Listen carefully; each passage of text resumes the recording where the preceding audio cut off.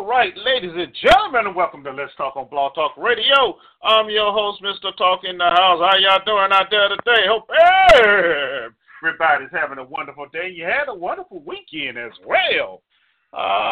Yes. We have a wonderful show planned for you today, as always, because we're good like that. All right, anyway, welcome to the show, y'all. How y'all doing out there? Hope everybody is doing well. You know, we have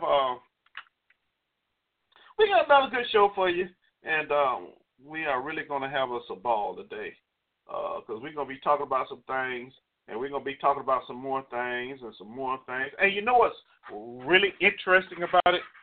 We're going to ask you a question today, and maybe it's for some of you, maybe it's not. But the question is, why won't you believe? Why won't you believe that who these people are showing you they are? They are. It's no secret. They're not trying to hide it from you anymore. They are who they are. But then again, you know, I've come to the conclusion as well that you can't. Everybody's not going to get it. Everybody's not going to get it, and it's okay. It's okay. If you don't get it, you don't get it. You know, you do not get it. But anyway, I'm not going to get all caught up into that because, you know, y'all know me, I get caught up and I start rolling, and I forget to do all the other stuff that I usually do. So, anyway, let's talk about some things. We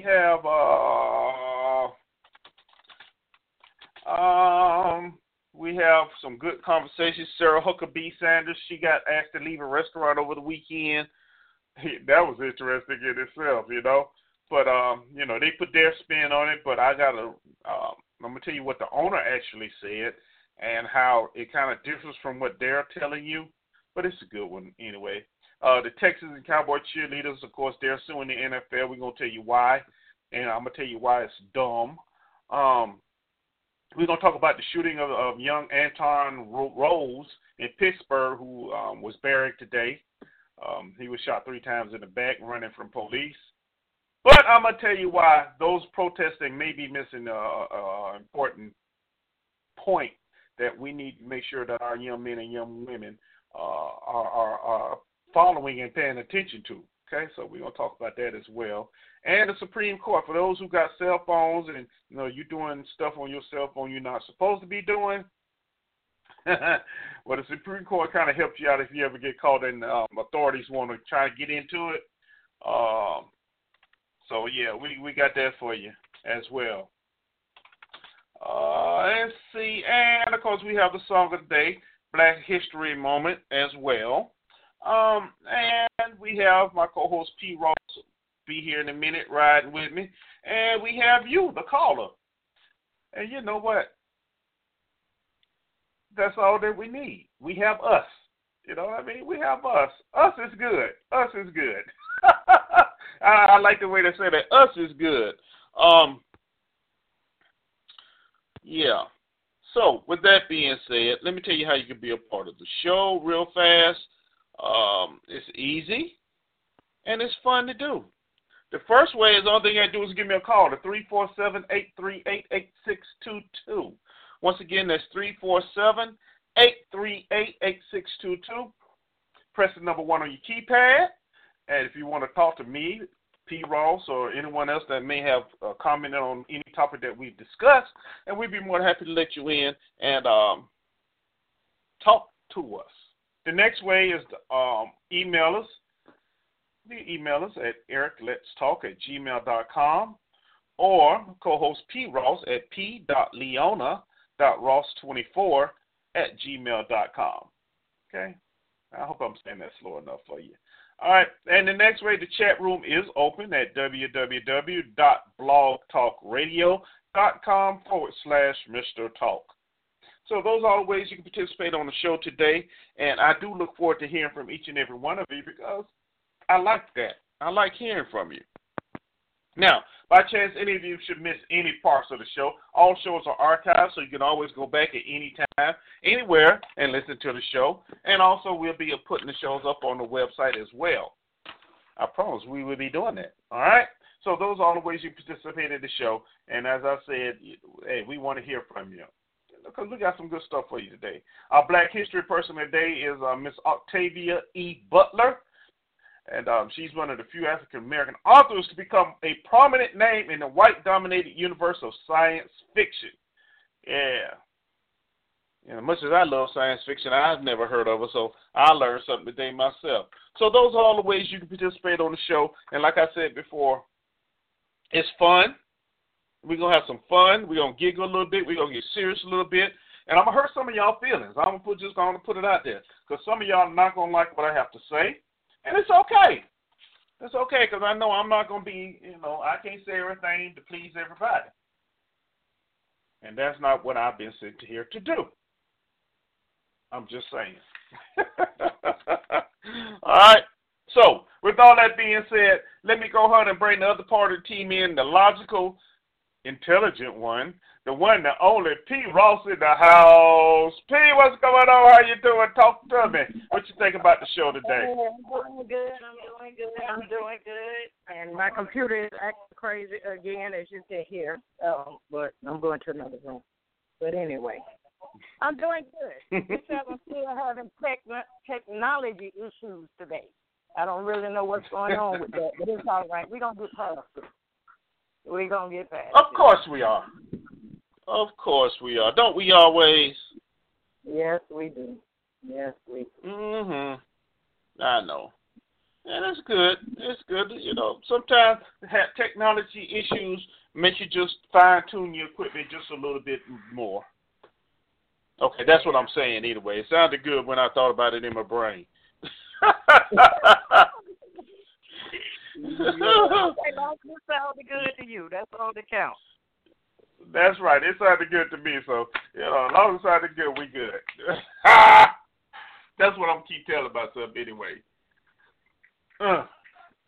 So, but yeah, So, okay, we had somebody, then they left. But anyway, so other than that, we good to go, and we ready to we ready to rock and roll. We ready to rock and roll today. All right, so that's all you got. I know you got some more. Tell me what you think about the show we got planned for the people. I just thought about that. The show is going to be interesting. I'm hoping people will call in and, let us hear their views, because we got a lot of good stuff to talk about today. We got some interesting views to talk about. And it's going to be good. It's going to be good. It's going to be good. We got the Tweet Master Pimp on board today. So, yeah. We excited.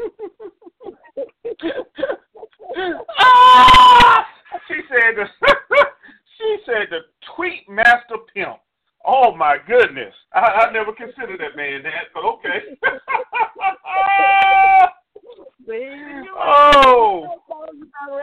You better recognize. All right. The Tweet Master Pimp. Yeah. It's interesting because, they asked Sarah Sanders about that, and she said, well, that's his way of communicating with his base, his people. I'm like, oh, okay. Yeah. All right. I guess that's the only way he can say what he want to say without anybody editing his comments. That's what it is. Yeah. That's why he does it.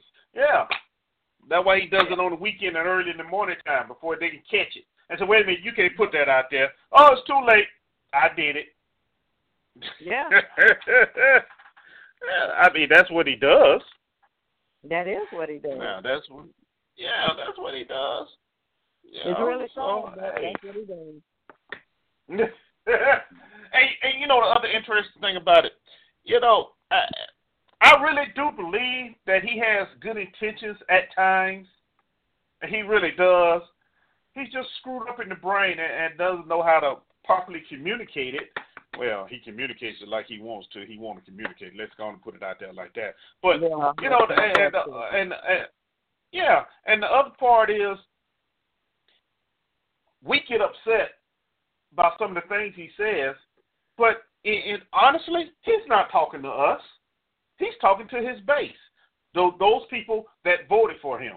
Those people that still say today, out of all he's done in the last 18 months, that he's doing an outstanding job and they will vote for him again. That's who he's talking to.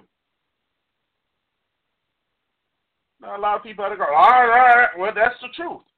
So he really, honestly, doesn't care what you really think about what he's saying one way or the other. Well, not exactly.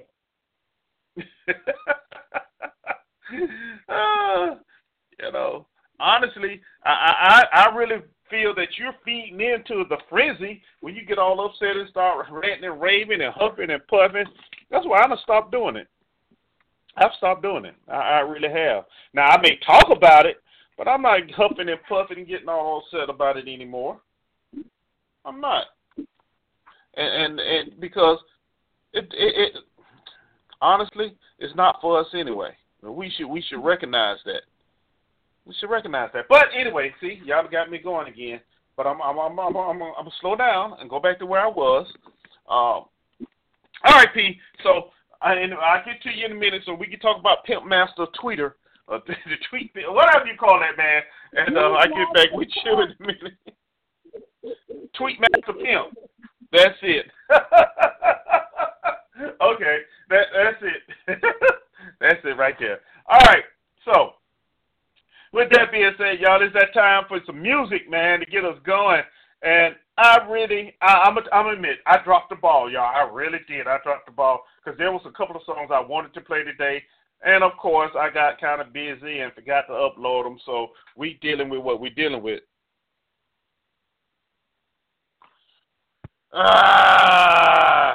You know what I mean?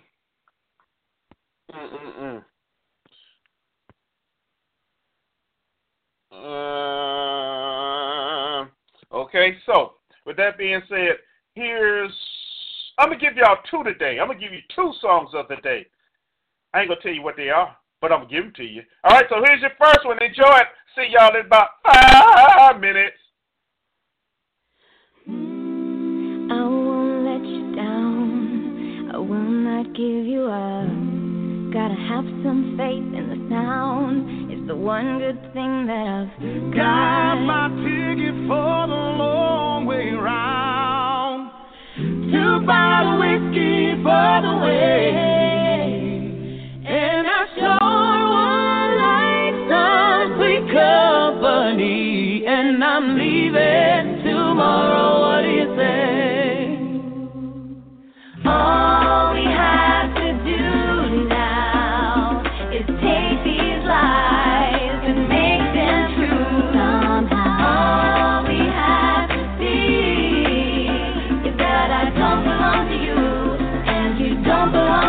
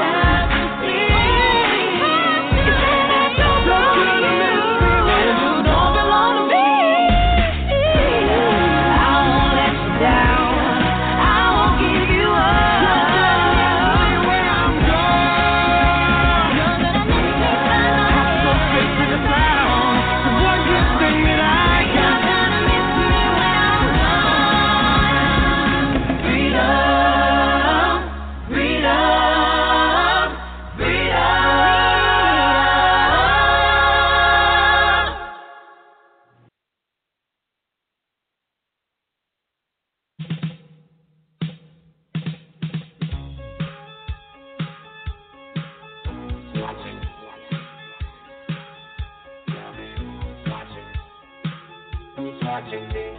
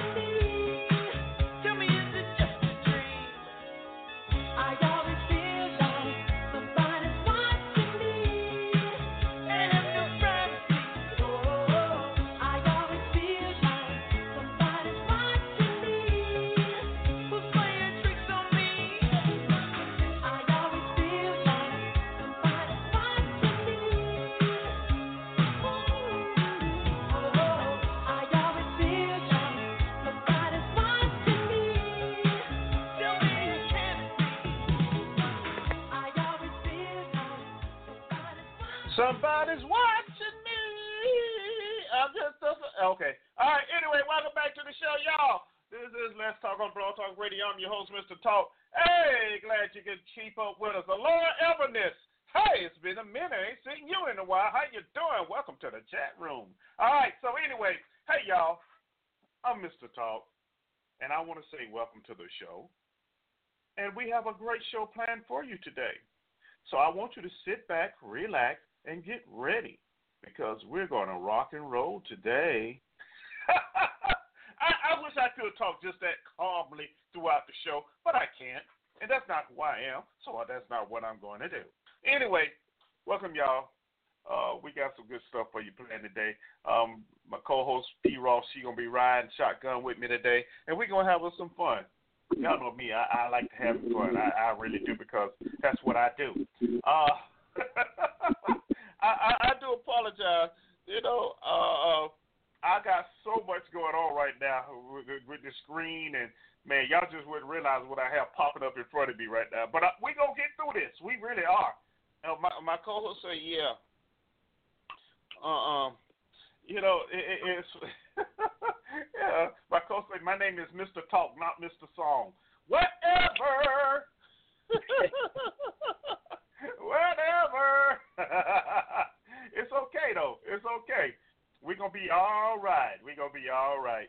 Okay, so We're not gonna hold up the fanfare any longer. It's about that time, man, to get your Black History Person moment. Right? And here she is, my co-host P. Ross with the Black History Moment. Take it away, P. It's on you. What you gonna do?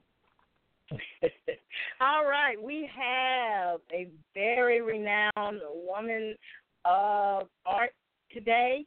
Her name is Octavia Estelle Butler. She was born on June 22nd, 1947, and she passed away on February 24, 2006 at the tender age of 58. But in that short period of her lifetime, she became a science fiction writer. She was a multiple recipient of both the Hugo and Nebula Awards. In 1995, she became the first science fiction writer to receive a MacArthur Fellowship.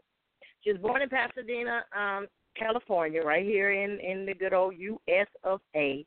And believe it or not, they said that she was an extremely shy child, and she found an outlet by reading and writing fantasy. As a teen, she began writing science fiction. She attended community college during the Black Power movement, and while participating in a local writers' workshop, was encouraged to attend the Clarion Workshop, which focused on science fiction. She soon sold her first stories by the late 1970s.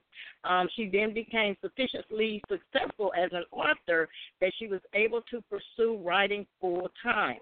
Her books and short stories drew the favorable attention of the public and awards judges. She also taught writers' workshops, and then she eventually relocated to the state of Washington. Now, you know that she had a lot of hurdles to overcome because she had to overcome racial segregation. She, growing up in the racially integrated community of Pasadena, which allowed her to experience cultural and ethnic diversity in the midst of racial segregation. But when she left out of that, you know, it was kind of a shock to see how the rest of the country lived. A lot of times she accompanied her mother to her cleaning work, where she entered white people's houses, of course, through the back doors as workers. And her mother was treated poorly by her employer. So even though they lived in an integrated community, outside of that community, they still had to deal with the ugly monster of segregation. From an early age, an almost paralyzing shyness made it difficult for Butler to socialize with other children. So in her awkwardness, paired with a slight dyslexia, and that is a handicap which transforms the letters as you read. But she even overcame that to become a renowned writer, author, and prize winner. So it made her, this ailment made her schoolwork a torment, which led her to believe that she was both ugly, stupid, clumsy, and socially hopeless, becoming an easy target for bullies. As a result, she frequently passed the time reading at the Pasadena Central Library. She also wrote reams of pages in the Big Pink Notebook. Hooked at first on fairy tales and horse stories, she quickly became interested in science fiction magazines of the time, such as Amazing Stories, Galaxy Science Fiction, and the Magazine of Fantasy and Science Fiction.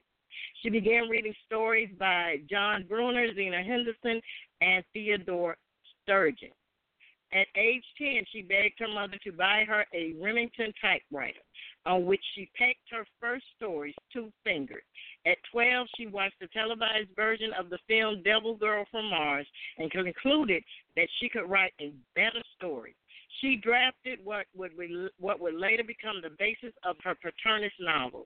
Happily ignorant of the obstacles that a black female writer could encounter, she became unsure of herself for the first time at the age of 13.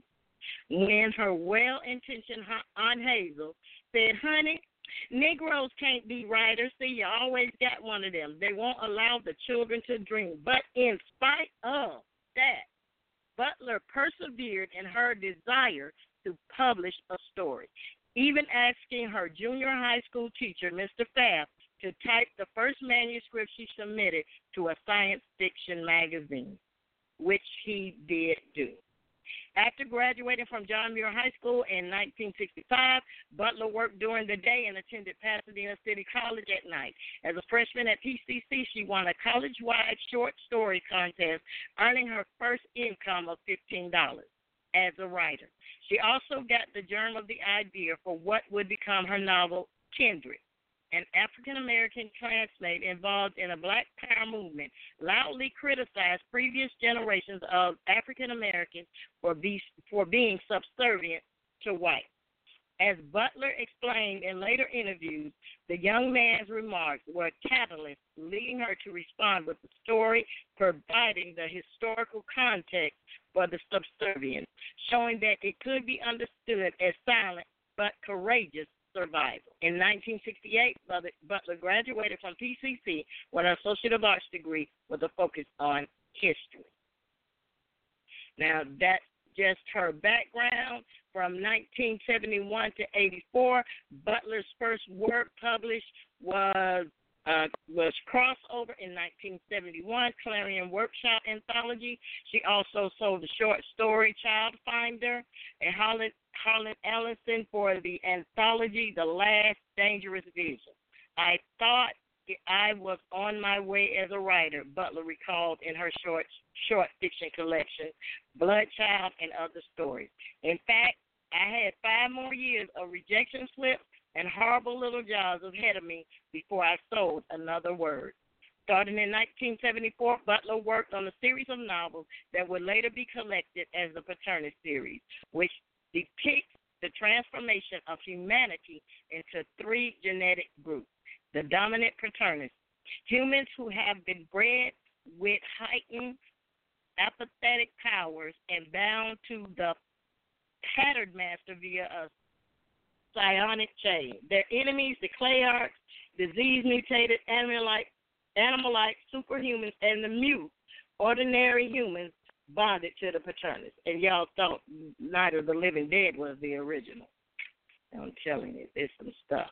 She also had another novel, A Mind of My Mind, a prequel to Pattern Masters set in the 20th century. The stories follow the development of Mary, the creator of the psionic chain and the first pattern master to bind all Paternus.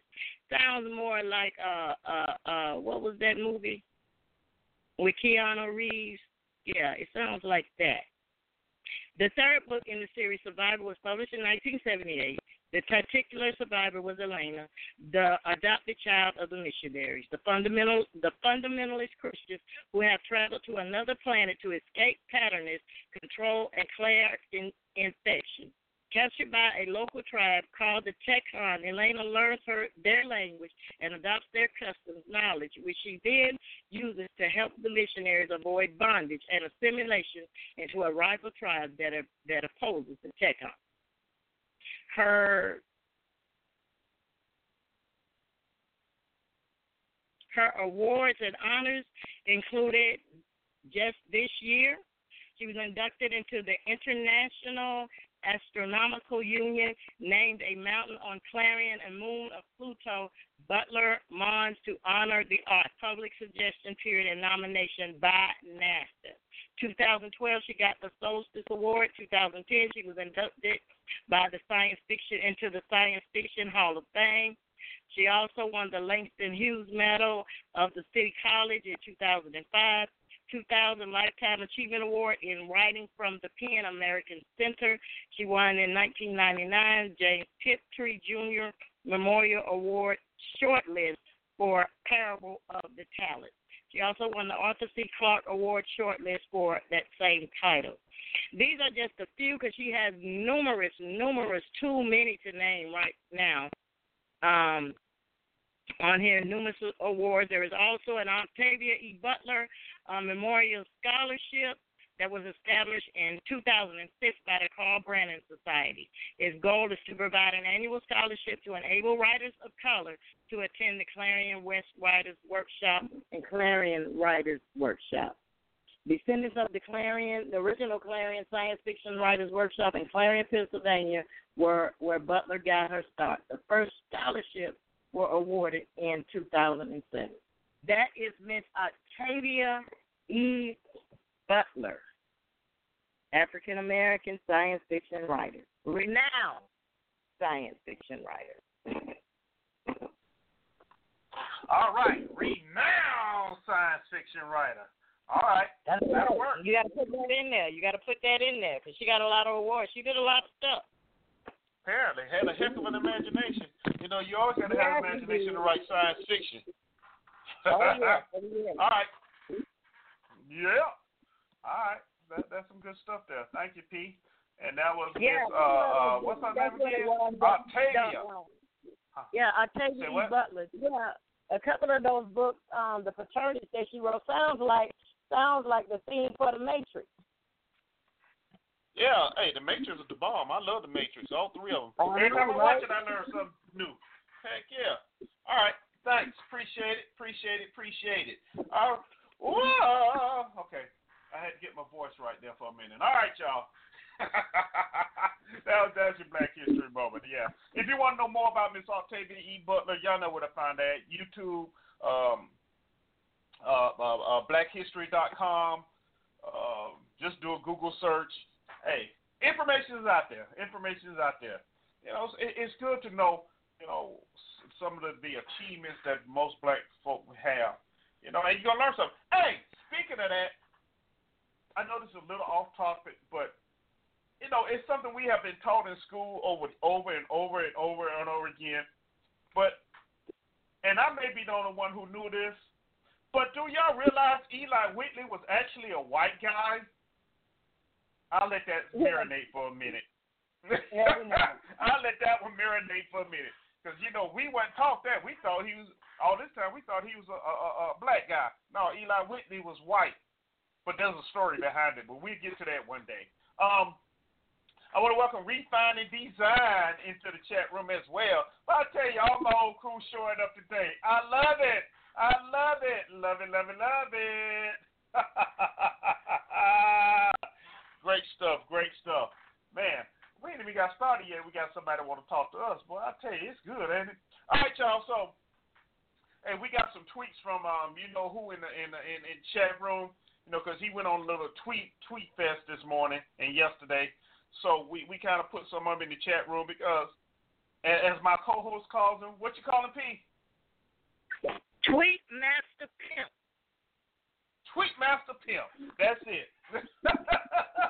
Tweet Master Pimp. And, you know, he goes on his little, you know, his Twitter parade at certain times of the day and weekend and stuff like that. So, let's see. The first one he put out there, and I think this one was yesterday. We can't allow all these people to invade our country. When someone comes in, we must immediately, with no judges or court cases, bring them back from where they came. Our system is a mockery to good immigration policy and law and order. Most children come without parents. He went and he revised it and said, we cannot allow all these people to invade our country. When somebody comes in, we must immediately, with no judges or court cases, bring them back from where they came. Our system is a mockery to good immigration policy, law and order. Most children come without parents. Now, as we know, if you listen to the show Friday, you will find out that it's a reason why the children come by themselves. But then you will also know that the United States did not, let me slow it down. They are violating the international law. Yeah, they're violating international law, number one. And in 1989, there was a treaty that was passed that they basically said if a child comes across the border by themselves, you are obligated to take them in. However, the United States never signed that treaty. Now, everybody else in the U.S. signed it except for the United States. So, of course, he can tweet and go crazy right now because he didn't sign that thing, the treaty. treaty. Not to mention that last week the United States pulled out of the UN Human Rights Council as well. Now, of course, they say they pulled out because they tired of the council targeting and bullying Israel, and they have a problem with some of the other members that's on the council because of human rights violations that those countries have. However, looking in between the lines, I'm saying, what's a better way to push your immigration laws and things by dropping out of the Human Rights Council? You can use one thing on excuse, but there's another one as if we're not in it, you can't say nothing to us about it. So we do what we want to. And of course, you know, he's on this kick about building this wall. Do y'all know how much he wants? I think the last estimate was like $99 million to build this freaking wall.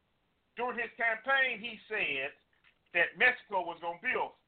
Of course, Mexico, like, we ain't building nothing. So now he's come up with these. And see, if y'all pay attention to what's really going on, it's interesting because since Mexico say they ain't gonna pay for the wall, you know, now let's attack them.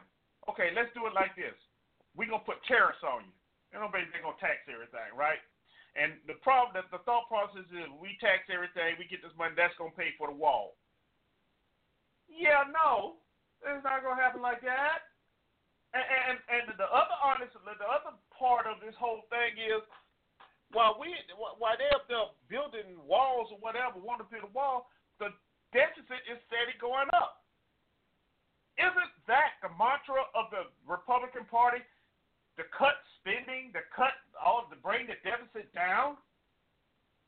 Well, this man in office, the only thing he's done is raised it up. Interesting. Not the saying that Obama cut it himself, because we know that didn't happen either. But, you know, and people get caught up. Like I said, they get caught up because I'm a Trump supporter. He's doing all right. He's doing everything right. Because I was an Obama supporter, he did everything right. No, neither one of them doing everything right. They're both messing up. You almost had me cussing then. But anyway, that was that tweet was about. Go ahead, P. I know you got something to say about Pimp Master's tweet. Tweet Master Pimp, man. Tweet Master Pimp. TMP for short. Y'all know he's Tweet Master. The crazy thing about it, he's talking about we cannot allow all of these people to invade our country. Wait a minute. Hold up. Hold up. This is a country you stole from the Native Americans. What are you talking about? Our country. You invaded. They're just doing the same thing you did. So, what's the problem? Yeah, what's the problem? I mean, you know, you know, what if we told you go back to England? You know, wherever you and Columbus and all them other folks sailed over here from, go back to Britain. You came here, tried to escape the oppression of the Roman Catholic Church and England and the King of England. Remember, how much more so should not these people be able to come and escape oppression? It was good enough for them, so why now all of a sudden it's not good enough for anybody else? Because their skin is darker than yours?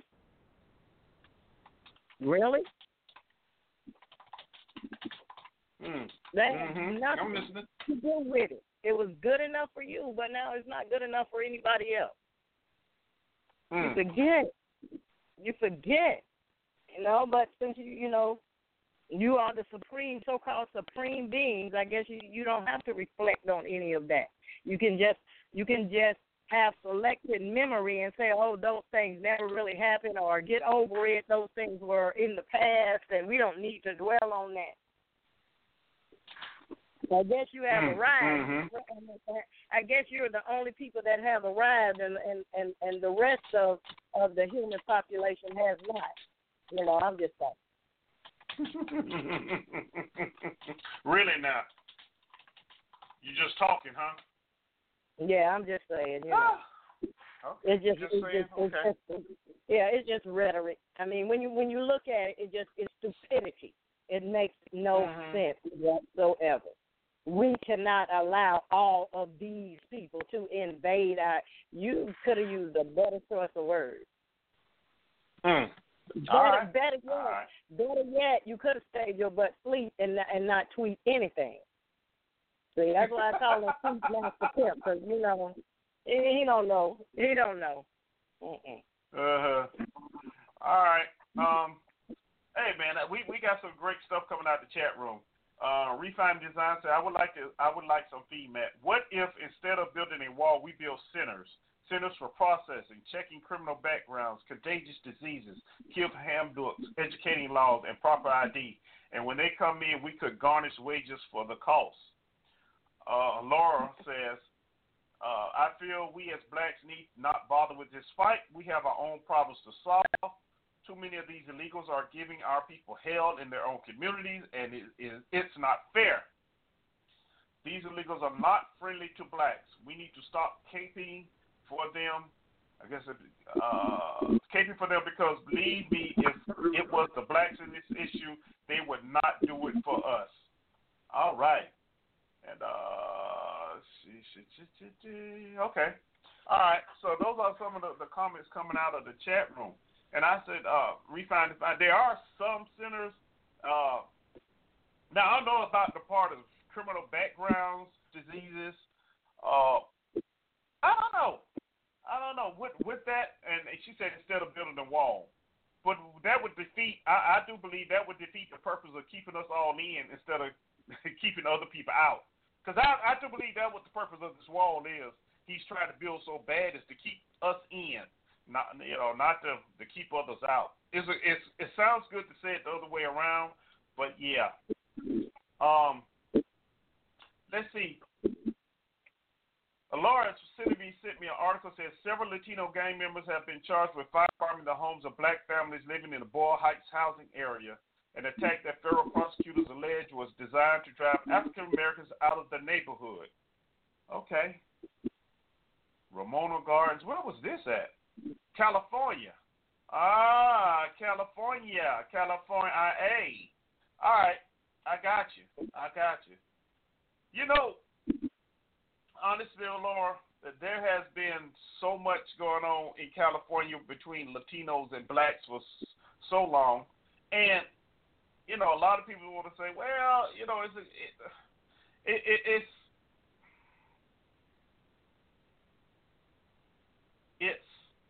how can I put this? Help me out, P. It's more of a plan type of thing to get two minorities to fight each other, because here's the honest truth, and I said this Friday. Latinos are fast about to become the largest minority population in the United States by 2020, 2016, something like that. So 2026, I think we said. But so, what's a better way to help to stop to get two growing minority communities to basically stop it is to get them to fight each other. Easy way of population control. Because remember Friday I gave you an article where the white population is dying out because they're getting older.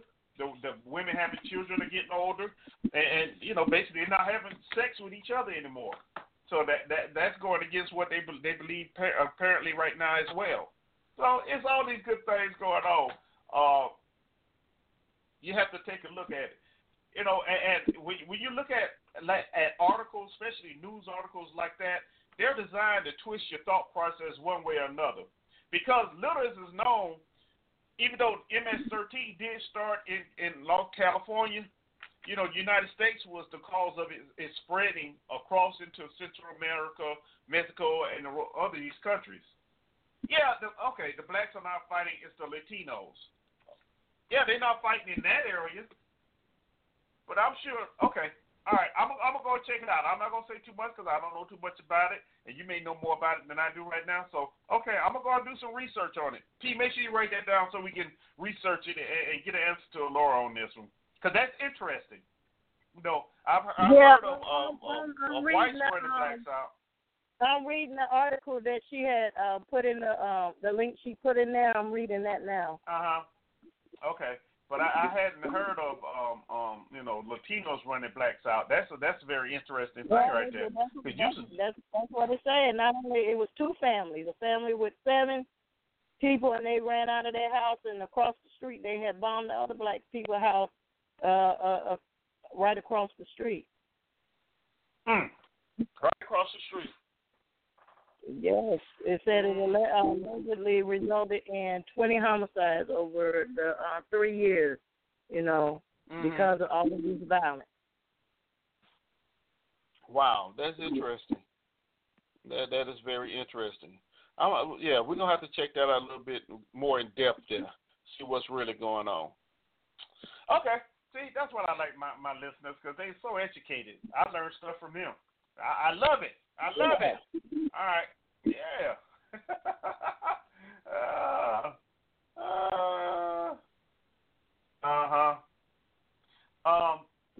Laura, it says, Mr. Talk, I know that this is uncomfortable, but blacks are complaining left and right and started to drop the Democratic Party because of it. Well, Laura, you know what? That's good. That is a good thing. That is a good thing. They are beginning to drop the Democratic Party. Now, what I'm going to say right now is I hope they do not become a part of any other party. Okay? I hope the blacks begin to drop the Republican Party, the independent parties. Get away from all these other things that they're saying that we should be a part of that really aren't for us, that really wasn't made for us. And that's the truth. The Democratic Party really wasn't for us.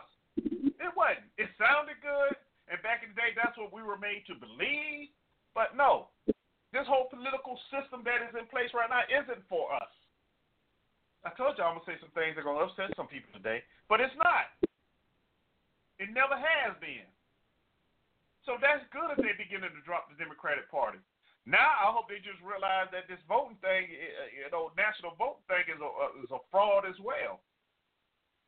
I mean, they've been showing it to us for the last 2-3 years now. Nobody paying attention to it. Well, I want you to believe it, because it's a fact.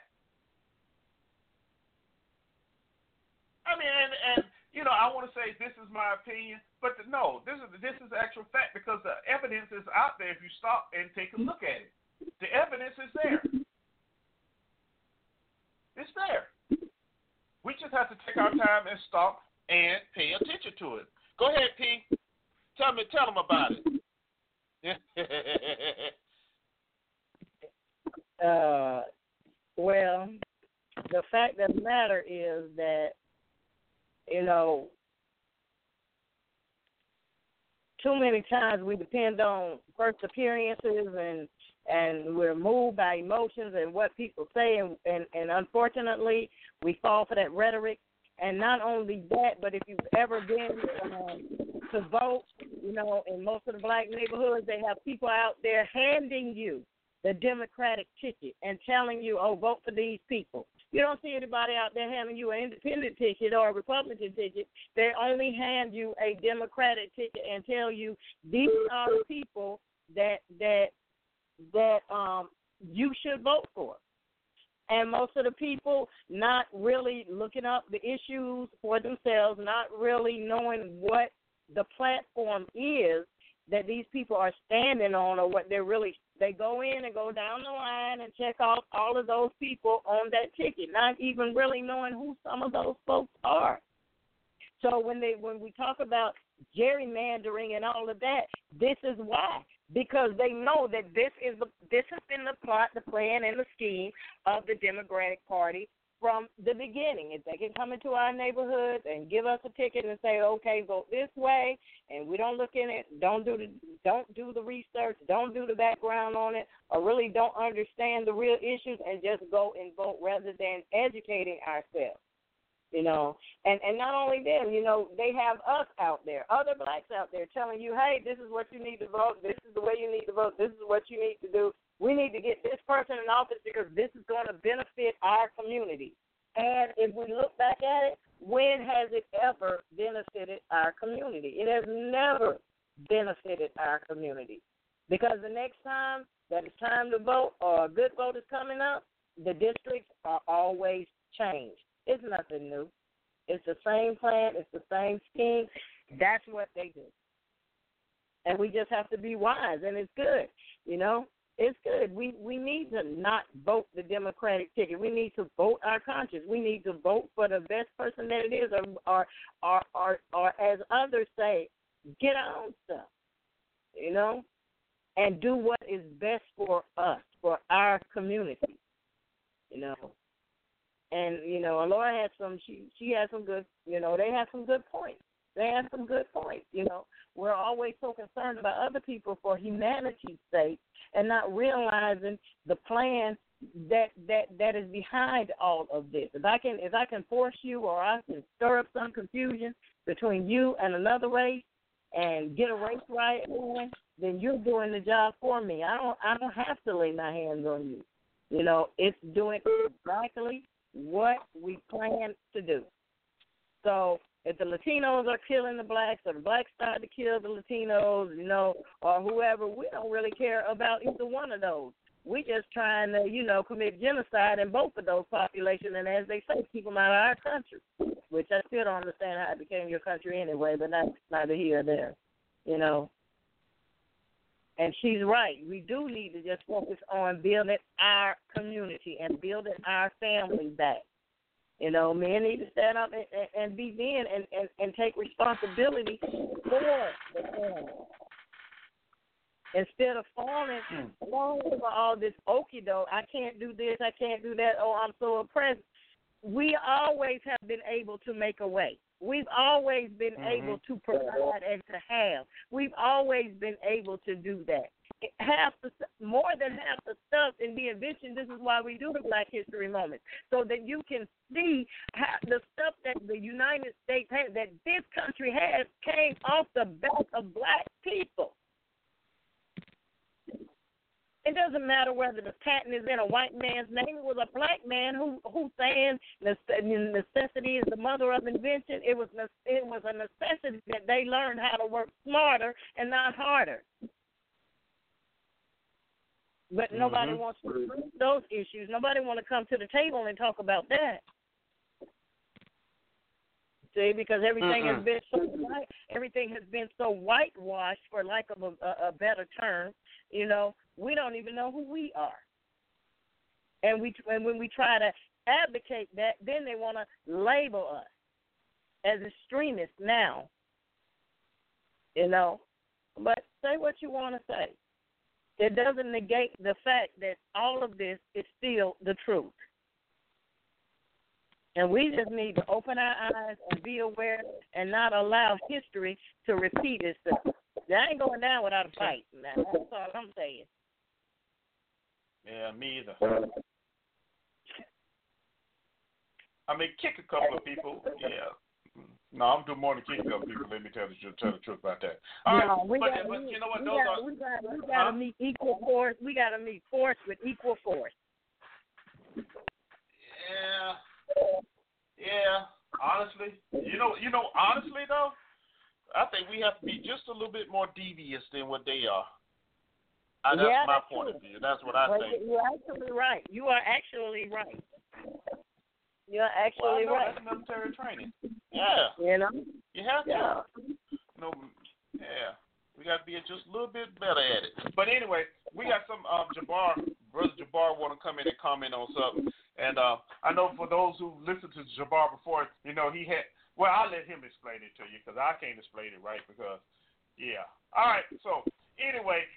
Brother Jabbar, welcome to the show, man. What's going on? What you got for me today? How you doing, Mr. Talking, to your co-host there? I'm doing fine, I man. know you didn't want to push that button to put me on, but you had to do it. I knew you had to. You had to push that button, but I'm here. Well, I'm going to try to save y'all both from getting in a whole lot of trouble. Y'all better stop talking about the United States.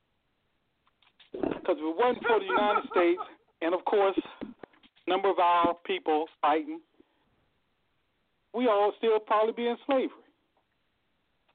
Your issue is with the state. Your issue is with the state, state governments, the municipalities. That's where your issues are. Y'all need to recognize that. What's the difference? I said, what's the difference? Y'all going to be on that list. It don't matter. We probably already on the list. We probably already on a whole lot of lists. It doesn't matter. It doesn't matter because either, you know, and we're going to get into this story a little bit later, either you stand for what your beliefs are or what your convictions are, or you accept the mess that they're handing out. And you just can't refuse to do that. We have principles. We have morals. We have values. We have things that we believe in. You know? Guess what else you got? And it's time, you know, it's time for us not to be moved from that or allow somebody else to be moved from that or somebody to move you from that. Well, guess what else you got that you left out? What's that? That I told you about many, many months ago. You remember what that was? Nope. You got your own state now. Yeah, you did say that. Right, right. Go ahead. I did say that. Go ahead. Most likely you didn't look into it like you said you were going to. I actually did go in and I looked at it at that date, but I have not been into it since because actually, to be honest, I haven't had the time. I've been busy. I ain't going to even lie. And I saw the positions that you needed, and it's a lot. It's a lot. And I think when Mr. Talker tell you, we talked about it. I was like, I don't know. I'm going to have to do a little bit more research on this because this is a lot. You know, they need, like, everything. You know, and I said, running your own government and governing yourself and your people takes a lot. Ain't nobody going to do this for us but us. It's a lot. It's a lot. I can't do that right. Ain't nobody going to do it for us but us, and rightfully so. If you want to remain in servitude of the states in which you live in, under the municipality that you live in, then what are you complaining about? No, I'm not complaining. Believe me, I'm not complaining. I'm just making a statement of what truth is. There's a difference between complaining and making a statement. You know, because I'm going to live by my principles regardless, and I'm going to die by my principles. I'm not going to live in fear just because the so-called majority make rules and regulations about what I can or what I cannot say. I'm going to say what I want to say. The majority is not doing that. The majority of people are in the same. I said the so-called majority. That's what I said. The so-called majority. Well, Jabbar.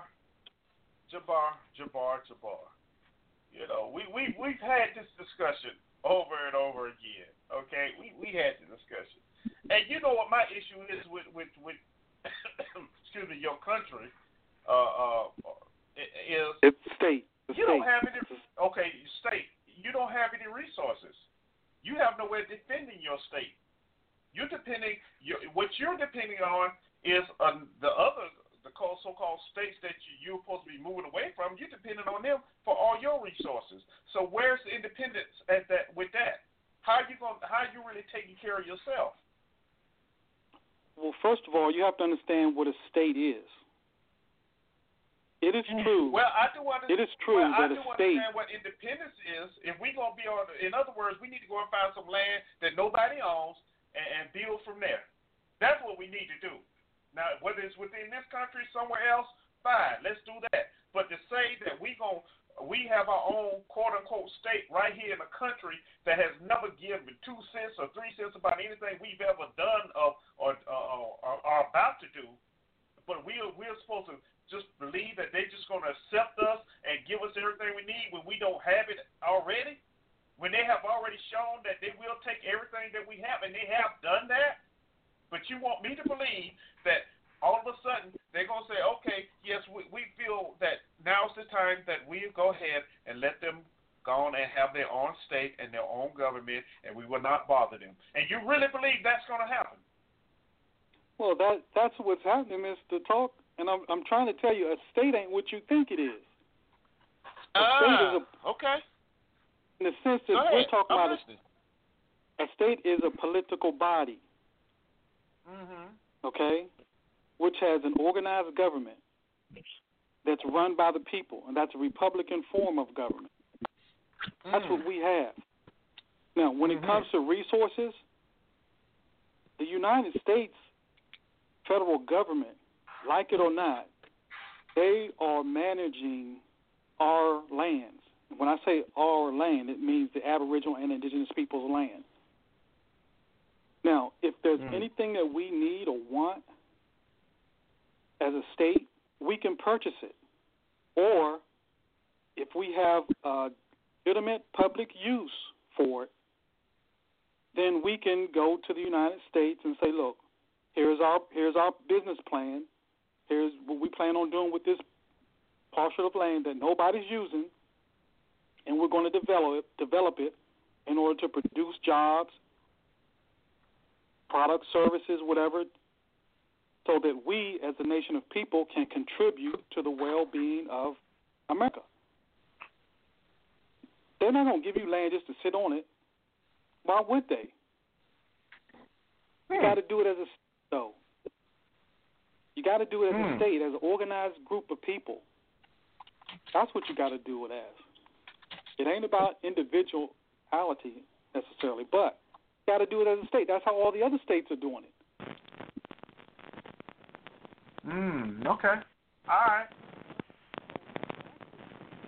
It's true that states that you think of, which are a part of the United States federal government, which are those European states that were established, they have borders because they issued charters by, well, specifically Virginia first, to only operate their particular corporation, plantation, business within a certain geographical area.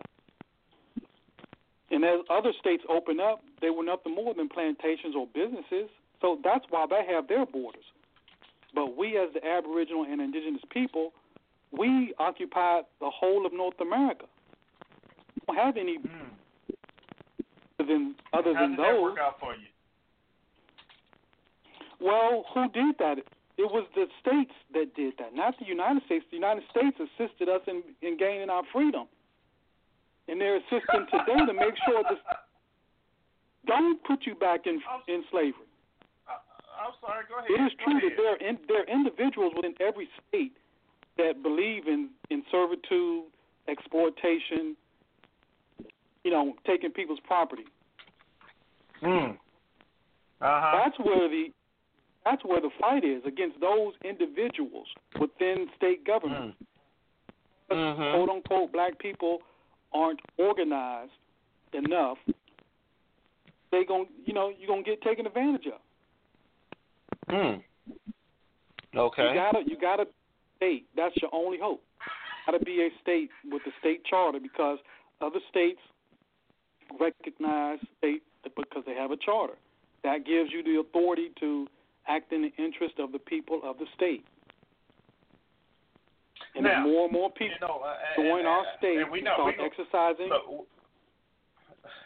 the powers that are recognized in our charter, then things will better for us. Like I said, ain't nobody gonna do this for us. But it's not like you don't have a vehicle to do it. Yeah, that's true too. You can't say you can't do it or don't have a way to do it, because you do have a way to do it. Okay, like I've said before, Jabbar, in theory, it's a good plan. It's an outstanding plan. But when you start looking logically, no. I mean, to do it, to actually get out there and do it, no. Because once again, the fallacy of the whole plan is you still depending on this government to allow you to purchase, as you say, land that you want to need to build your own. And it's a known fact that has never been an available option to anyone. Now, people say, well, the Indians got theirs. Yeah, the Indians got put in a little corner on land and say, okay, this y'all can do what you want to. Granted, they got their own government, they got their casinos, but they fought for that.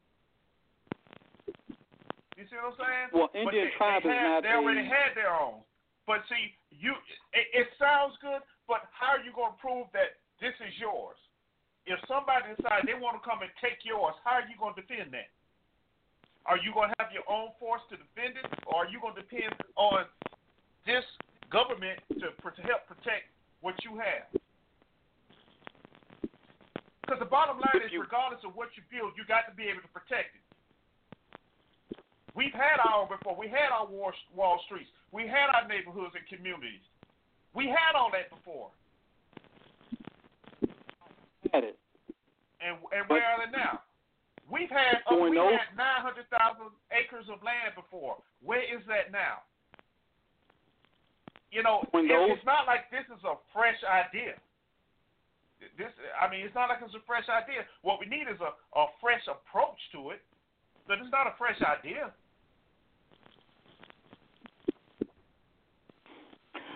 During those times, I have to admit, things were more barbaric back then. That's why they were able to do what they did. No, they're more barbaric. They still are barbaric. Nothing has changed. The manner and the way and that they do it, the method might have changed, but it's still barbaric. It hasn't changed. There's nothing that's stopping us as an individual. I'm not talking about a nation of people, but just as an individual from going out and purchasing land that is available. There's nothing stopping us from doing that. We have land. Right, we have land, but it's not under your government. It's not under your management. It's not under your laws. So anything you do with that land, you need approval from the state which you live in. It's under their jurisdiction and ownership. It's not under your government. Okay. So the theory part, to me, goes out the window. Because like every other state in this union has a charter, we have a charter as well. Every other state has a constitution, we have a constitution as well. Only thing we got to do is exercise the powers, again, in our charter, using our laws, using the federal laws. If you read them, you will see that they're in our favor. But if you never go to court to enforce these things, you're not going to get the proper remedy. We go in court backed by enough people who say, look, we have our charter, we have our constitution, we write our own laws, and according to federal law, you cannot do that. But you can't go there as black people, individuals. It ain't going to work. You can't go there as an organization. It ain't going to work. Because the organization is incorporated under the state laws. And they don't give you the authority to do that. Why would they? So, all right, because we need to wrap this up, So basically, what law are you trying to approach this at? International law? Of course, you're a nation of people. International law applies to you. International law, every state in this union is under international law through Article 6, Clause 2 of the United States Federal Constitution. Any treaty that the United States has ratified, all states are underneath of it, and they have to abide by the treaty and the declarations and resolutions that are signed as well. So it's not that the law's on our side, but you got to exercise, you got to enforce it in the court. Okay. So that's what we're trying to do at USAR right now. But again, the more people we have in each contact with these government officials and municipalities and sheriffs, things are going to change. I mean, they're going to change anyway. I'm just letting you all know. If you're serious about getting involved and doing something, the vehicle is here for you to do it. Yeah, it is. Not for you. So I'll leave it at that. Okay.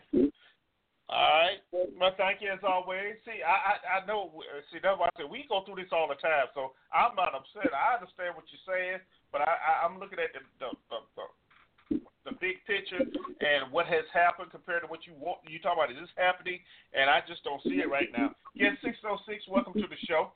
But hey, it's a good point. But hold on, let me. All right, thank you, Jabbar. Let me bring this other call in, okay? Okay. All right, let me see. Hey, Cuz, what's going on, man? How you doing? What's going on? Hey, what's going on, man? Not much. Talk to me, brother. Oh man, I'm just out here trying to work a little bit. I'm gonna try to make this brief. I wanted to ask the guy that was talking about the state and a question if he's still there. Is he still there? Yeah, he's still there. I just opened his line. Okay. How can you become a state within a state? I mean, the United States already pretty much has all the land within the United States answered for. So how do you become a state within a state and have your own government within a state that already has a government? Okay, again, state is a political body. People organize together for a common purpose, and they have a government. In order for you to become a political body, a recognized political body, is that you're going to have to receive a charter. And in that charter outlines your powers, jurisdiction, and authority. Okay, so that's what we have. We went to the state of Indiana. We submitted our charter request, was approved. Now, when I say approved, I don't mean like they gave us or they given us anything. What they've done, they recognizing our God-given right to govern ourselves. And the Aboriginal and Indigenous people of any land has the right to establish themselves a government. So that's how the state formed. Now, a lot of people think a state is like a section of land. Well, that's more like a territory. Within that territory is a government who operates or who manages that particular territory. So when you say the state of Virginia or the state of Maryland or whatever, all that's telling you is that there is an established government or political body that's governing their citizens who live within that particular borders. But in every state, there are municipalities. So you got different governmental entities within the state of Virginia or the state of Maryland. You have municipalities, you have cities, you have towns.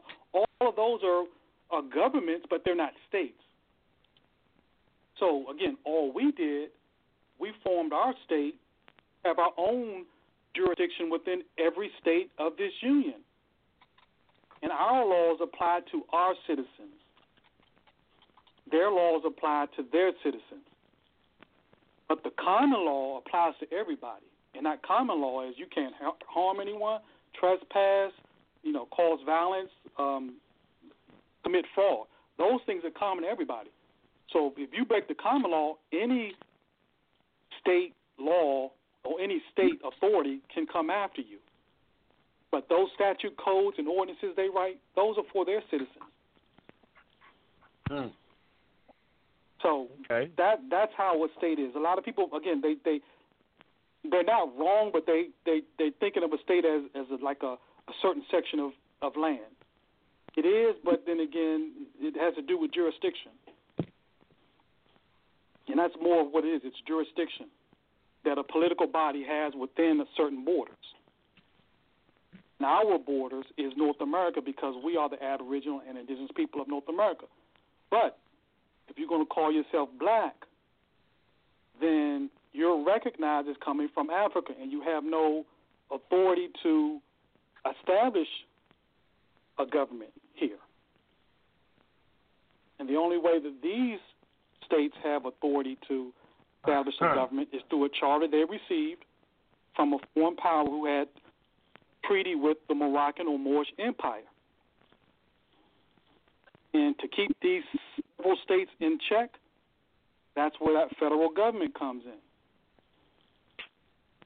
All in check. Okay. Once they violate the human rights or civil rights of a state citizen. So what do? You got to play the game. You get your own state. So you in the game. You in the ball game. International law applies. So you're okay. We're just gonna shoot with Indiana because I don't exactly know which state you're in. I thought you said Indiana. So basically, you still have to abide by the state laws in the state of Indiana, correct? Okay. The law of Indiana, and you may want to look this up, the law of Indiana is its constitution. And any law that they write that is not inconsistent with their constitution. So all the statutes and codes that they write, that's not a part of their constitution. That applies to their citizens, the people that are subject to the state government. Constitutional law brings you in under international law, and that's where the common law is. So the common law, every state is subject to common law. Right, but what I'm asking, are you guys subject to the state of Indiana's law? Again, the state of Indiana's law is their constitution, and the constitution is international law, common law. Everybody is subject to common law, which is international law. Okay. So basically, right. Yes. Your answer is yes, then. With the understanding that the codes and ordinances that's Indiana right don't apply to us. Only constitutional principles apply to us. Just like people say, well, you violate my constitutional rights. Well, every state's constitution is in harmony with the federal constitution, and that constitution is in harmony with international law, provided it applies to you. So, is our state citizens subject to any Indiana law? Yes, because Indiana law is constitutional law and it's international law. Is Indiana state subject to USAR's law? Yes, because our Constitution is consistent with international law, which is consistent with common law. So basically, you still have to pay taxes and all of that stuff that goes along with being an American citizen. Good question. We speak. I recently appealed my property tax to the Virginia State Supreme Court on this very issue, because now that my political status has changed, I'm going through the court system to have my property taken off the tax rolls here in Virginia. When it comes to federal taxes, we haven't crossed that bridge yet. We're trying to take one thing at a time. The next thing we're going to do is handle state taxes. So, depending on what happens in my property tax case, I can take that decision and then go to my employer and say, look, I'm no longer a citizen of the state of Virginia. I'm now a citizen of the province of Virginia. That's what we call it here. And my state taxes that go to the state of Virginia, they're now going to start going to the province of Virginia, and we can use those funds here in the province to do the things that we want as a state of people or a nation of people. And that's how it works. It's a process you have to go through. People to first recognize you, and then to abide by the laws that allow you to do the same things that they do according to the law. The laws are there. You just got to enforce them. Okay. I tell you what, Jawar. Only way you're going to enforce them is if you're in your proper status. We need. Can you go put your website in the chat room and just go on to get the people the website, because we need to move on. I tried. Move all day on this right here. I was logged in our the chat room, and it just wouldn't bring up the box, Mr. Talk. That's why I called in. Oh, okay. Wouldn't allow me. Go back and just refresh. It should allow you in. I don't see why not. Everybody else is in. Sometimes you just have to refresh it. Okay? But we do need to move on. We'll talk about some other things. All right. Well, Vernon, cuz that's all you got? Hey, I'm good. I just kind of wanted to see where it was going with that. Okay. Well, I hope I answered your question. If not, Mr. Talk knows how to get in contact with me. But I'll try to sign on and put everything in the chat room for you. Okay, wait a minute before you go, though. I got a question coming to me. It says, so what happens when they may need financial assistance or support from the state of Indiana? Well, we don't receive support from the state of Indiana. The state of Indiana was the state that issued us the charter. We're not under them, but they were the state. A state is a sovereign, so you need another sovereign state to recognize you. And then once one sovereign state recognizes you, according to the acts of state, other states have to recognize you as well. They can't, under international law, they cannot. It's called the 1960 Declaration on Granting Independence to Former Colonized Countries. These states cannot stop the Aboriginal and Indigenous people from establishing their own government. They can't do it. They can do it if you don't know they can't do it. But once we found that out, we applied and we got the charter. They couldn't tell us no because they're under international law. They're under every state is under international law. So how do you prove that you're Aboriginal people from this? I mean, how do you prove that? I mean, they don't ask for any proof. They just take your word for it? They know who we are. They know they're not. Uh-huh. They know they're not. They know who we are. And, I mean, it's not a black or white thing or racial thing. It's just they know they're not. They know we are. Mm-hmm. And in our charter, it states who we are. And they looked over the charter, and they said, okay, y'all are going to operate according to constitutional principles, law. You're going to set up your government according to Republican form of government, 3 branches of government. Okay, you can form your own police force. Okay, y'all good. But you can't act out. We can't. If you're going to be a Republican form of government, you got to act. You got to act within the parameters of your charter. Well, let me ask you this, right quick before Mr. Talk get on what he's gonna talk about next. Okay, if say somebody within your state of people, with y'all's laws, say somebody breaks the law within y'all people, and you guys get together and say, well, we're just gonna slap him on the wrist. Okay, this is okay. You know, he broke the law. It was a state law. He broke the law. We're handling it with our state. But the actual state of Indiana say, oh, no, that wasn't good enough. We gonna take it further. Can the state of Indiana come in and prosecute that person?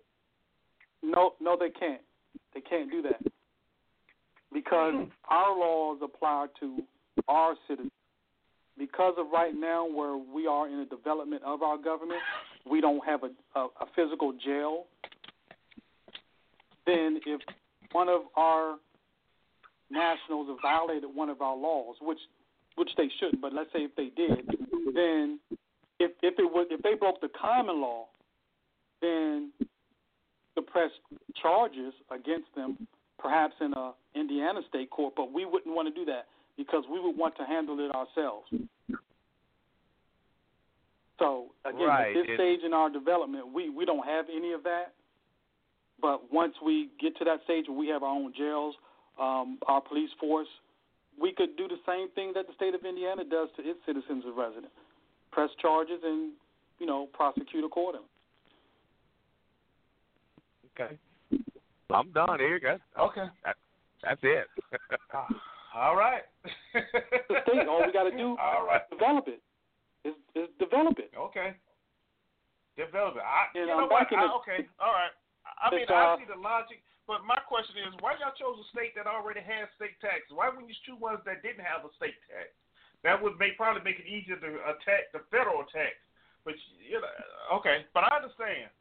There's a lot of questions, but we demand. I tell you. All right. Thanks, Bob. Don't forget to put your information. Hey, just going to give us your website right now, because I know that's one thing we'll talk about. But we got other callers too. Okay, I'm in the chat place, but my screen it says live chat, and that whole box is black, so I don't know what's going on with that, so I can't or anything. But anyway, the website is States, and that's with an S at the end of states, Republic, United States Republic.info. Okay. And again, all right. If you're black, you want to consider yourself black, African American, Negro, then you're classified as being from Africa. And this. So, okay, to clarify, you would not I'll let you go. Establish a state here. So, what do you classify your state? To be in your state, what do you have to classify as? Well, because of the history, you are Americans first. But you are Americans of Moorish descent. So you could say you're American of Moorish descent, or Moorish American. Is it the definition of Moor black? Moor are the dark-skinned people, not black people. People aren't black. People are dark-skinned. You have hue. So, what you're saying is not wrong, but I'm just the Moors or the Moorish people are the dark-skinned people, the Aboriginal people of North America. We are the original people of the earth, specifically of North America. Okay. We are the descendants from the original people. We're not the Moors, because all of those Moors are dead. They breeded in a mix with different people, different other tribes. We carry their blood, so we're Moorish. We're descendants of those original people who migrated here thousands of years ago. Mm-hmm. And we started calling ourselves different tribal names, and of course the Europeans started calling us Indians, black, Negroes, colors, but we come back into our proper status as Moorish Americans or Americans of Moorish descent, same people. But that's who we're recognized legally. Okay. All right. Okay. Thank you, Mr. for the time. All right. Well, okay. You're welcome. Let me see. I got one more caller. Maybe they want to ask you something. All right, 111, welcome to the show. Who do I have here and what you got for me? Maze. Okay, Maze. What's going on? I knew it. How long have you been trying Maze? to get your own? Just fine. Hello. How long you been trying to get your own state? First of all, I asked him how long has he been trying to get his own state. You talking about the Jabbar? Okay. Yeah. Jabbar, you there? Yeah, I'm here. You hear me? Hello? Yes. How long you been working on this? Got you. Do you hear me? Yes. Yeah, we can hear you. Go ahead. The state was established April 4th, 2015. I'm sorry, April 14th of 2015. Really? So now I have one for you. So why can't DC get statehood and you got statehood?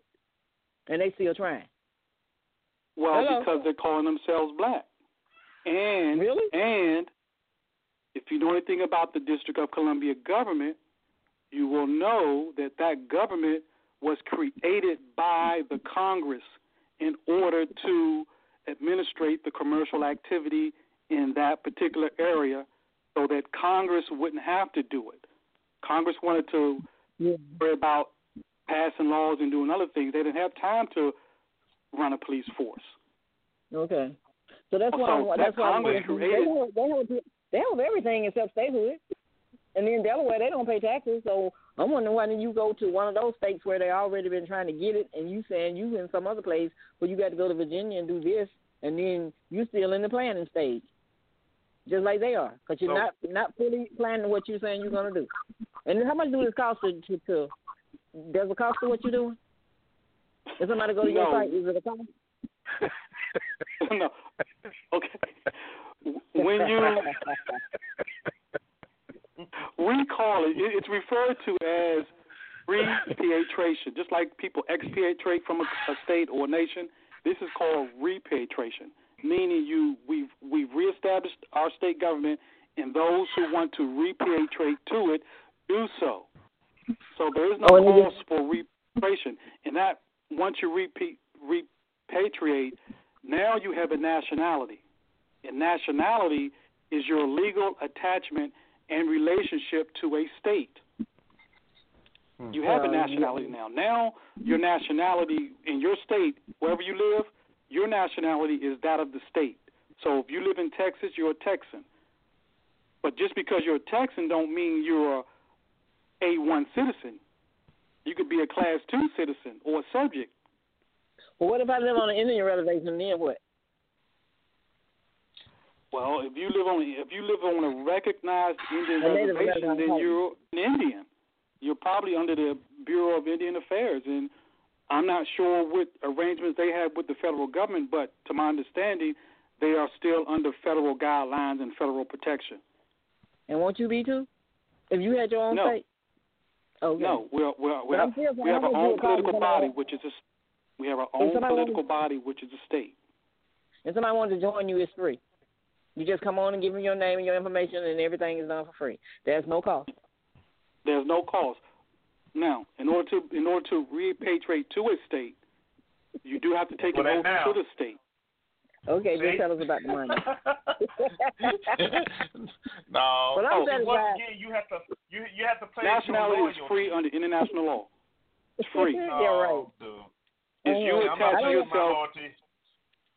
Yeah, you need to go. I can't say. I'm just gonna be nice. I'm sorry. I don't follow Jim Jones, and I can't follow you, so I'm sorry. I can't do loyalty. I place my loyalty to the Most High. That's the only person got my oath of allegiance. Oath of allegiance, not a loyalty. It's an oath of allegiance. If the people in D.C. been trying to just stay here for all these years and they haven't got it, and you can't convince me that you got somewhere, you show it to me, and I might believe it. But until you can show it, you go to our website. I've been to your website. Your email address. I can email you a certified copy of our charter. Certified. Mm-hmm. A lot of people got charters that's certified. They don't mean nothing. Who?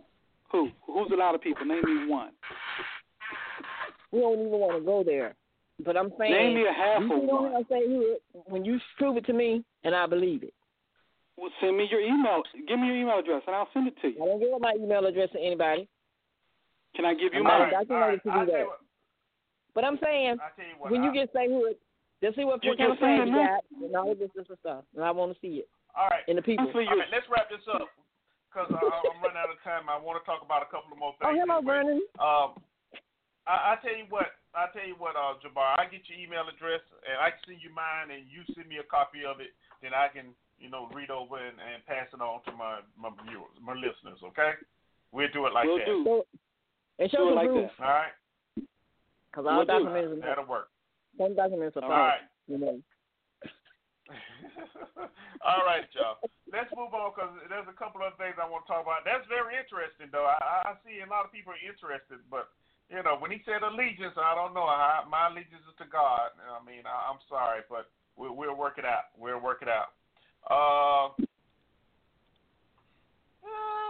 Okay. So, T, are you still with me? Yeah, I'm still here. Okay. Let's talk about Sarah Sanders real quick. I got a quick clip I want to play here. And then slow me down now. It's not really quick, but okay. Over the weekend, Sarah Sanders went to a restaurant, little family restaurant, and she was asked to leave. Now they're uproar because they were told her to leave because of her, she worked for 45 or what have you. And that is somewhat true, but it's more to it than what they're saying. But here's a little clip real fast of how the media explained it. Then I'll tell you how the owner explained it. So here it is. White House Press Secretary Sarah Sanders says she was out for dinner last night in Virginia when she was refused service at a restaurant because she works for the Trump administration. I want to bring in CNN's White House correspondent Boris Sanchez, who's been following these developments. So, Boris, what do we know? Hey there, Fred. Yeah, we got tipped off to this story after a server at the Redhead restaurant in Virginia posted on Facebook saying, and I'm paraphrasing, that they attempted to serve Sarah Sanders for a short while before the owner of that restaurant intervened and asked Sarah Sanders and her family, 7 of her family members, to leave the restaurant. We reached out to the Red Hen. We've yet to hear back from them, but I reached out to Sarah Sanders, and she referred me to her Twitter account in which she confirmed this story. Here's what the press secretary for President Trump tweeted out. She writes, quote, Last night I was told by the owner of Red Hen in Lexington, Virginia, to leave because I work for President Trump, and I politely left. Her actions say far more about her than about me. I always do my best to treat people, including those I disagree with, respectfully, and will continue to do so. As you can imagine, Fred, the Yelp reviews for the Red Hen in Virginia are very political right now. Jokes aside, though, we should point out that this is only the latest instance that we've seen a Trump administration official have a hard time while going out to eat this week. We saw reports that Stephen Miller was heckled as he was trying to eat at a Mexican restaurant, and we've seen video of the Secretary of the Department of Homeland Security getting booed out of a restaurant here in D.C., also a Mexican restaurant, as a result of the Trump administration's immigration policy. Fred? Being heckled, being booed, but as far as we know, do we know that anyone working in the White House has been denied service or been asked to leave, like Sarah Sanders, tweets that she was? From the reports that we heard about the instance with Kirstjen Nielsen, the booing was caused by a group of people, an outside group of people that entered the restaurant, and that essentially impeded her from being able to enjoy the service there at that Mexican restaurant. So she left, but it's not clear if the actual wait staff or the ownership of that restaurant asked her to leave, the way that we've now gotten confirmation that Sarah Sanders was asked to leave. Fred? All right. Boris Sanchez, thank you so much to the White House. Appreciate that. All right. Joining me right now is Ana Navarro, a CNN political commentator, and Jack Kingston, also a CNN political commentator and a former senior advisor to the Trump campaign. Thanks to both of you for being with me. So, Ana, let me begin with you. This tweet from Sarah Sanders saying she was, kicked out of that restaurant because she works for the president. This kind of in-your-face, if you want to call it, backlash now. Do you see this as a direct correlation, to what is transpiring right now on the border, or is this bigger potentially than that? Look, I think this is something that's been building up for the 18 months that Donald Trump has been president. People have seen this president lie and lie and lie and lie time again. They've seen him do outrageous, offensive things. Sarah Sanders, his spokesperson, has become the face of this administration. And I think, some people are offended by the idea of baking a cake for a gay couple. They find that morally offensive. Some people find the idea of tearing children away from their families and then lying about it morally offensive and don't want to be part of that. I think it's a difficult issue. I feel very badly that her children, her family had to witness that. But I also think you make choices in life. You'll make choices in life. And there is a cost to being an accomplice to this cruel, deceitful administration. So, Jack, how do you see it? Is this potentially just the beginning? I mean, Boris just helped recall, for Homeland Security, Secretary, she got jeers when she was at a Mexican restaurant. Stephen Miller apparently just did as well. And now Sarah Sanders to be asked to leave, reportedly by the owner of the restaurant. Is this an indicator of things to come, that people are feeling, emboldened to express themselves in this manner? Well, I think it's outrageous. I think it's rude. I have been in public policy for 30 years and sat down with lots of people who have extreme philosophical differences about, and yet you have to respect them. And to have no respect for the office of the press secretary of the United States of America just shows that this restaurant is just this person's a chicken, a little pipsqueak kind of person that really probably has no right to be part of the public debate. In the likes of somebody like Sarah Sanders. I'll give you an example, Fred. Yesterday, I had lunch with Rosa DeLauro, who's a very, very liberal member, very anti-Trump member of the House, but she and I have a great respect for each other. We don't agree on a lot, but we have a good friendship. I think that what happens right now is there's a lot of misbehavior on both sides, a lot of rhetorical irresponsibility, and it leads to things like this. But far worse, frankly, was, a little bit over a year ago when the Bernie Sanders supporter decides to take matters in his own hands and does the hate crime, the assassination attempt on Steve Scalise at the baseball game. So to me, rhetoric, and both sides rhetoric, does have a cost. And I think that we in Washington, those of us, and I'm not so much in public policy anymore, but I think we have to lead by example and show people that, you know what, you can disagree, but the other person isn't a Nazi. It's okay to disagree. Okay. Well, Fred, I also want to say, though, let's, the three cases we've seen this week with Secretary Nielsen, with what's his name, and with, I don't like to pronounce it, and with Sarah Sanders, all involve restaurants, all involve eating outlets.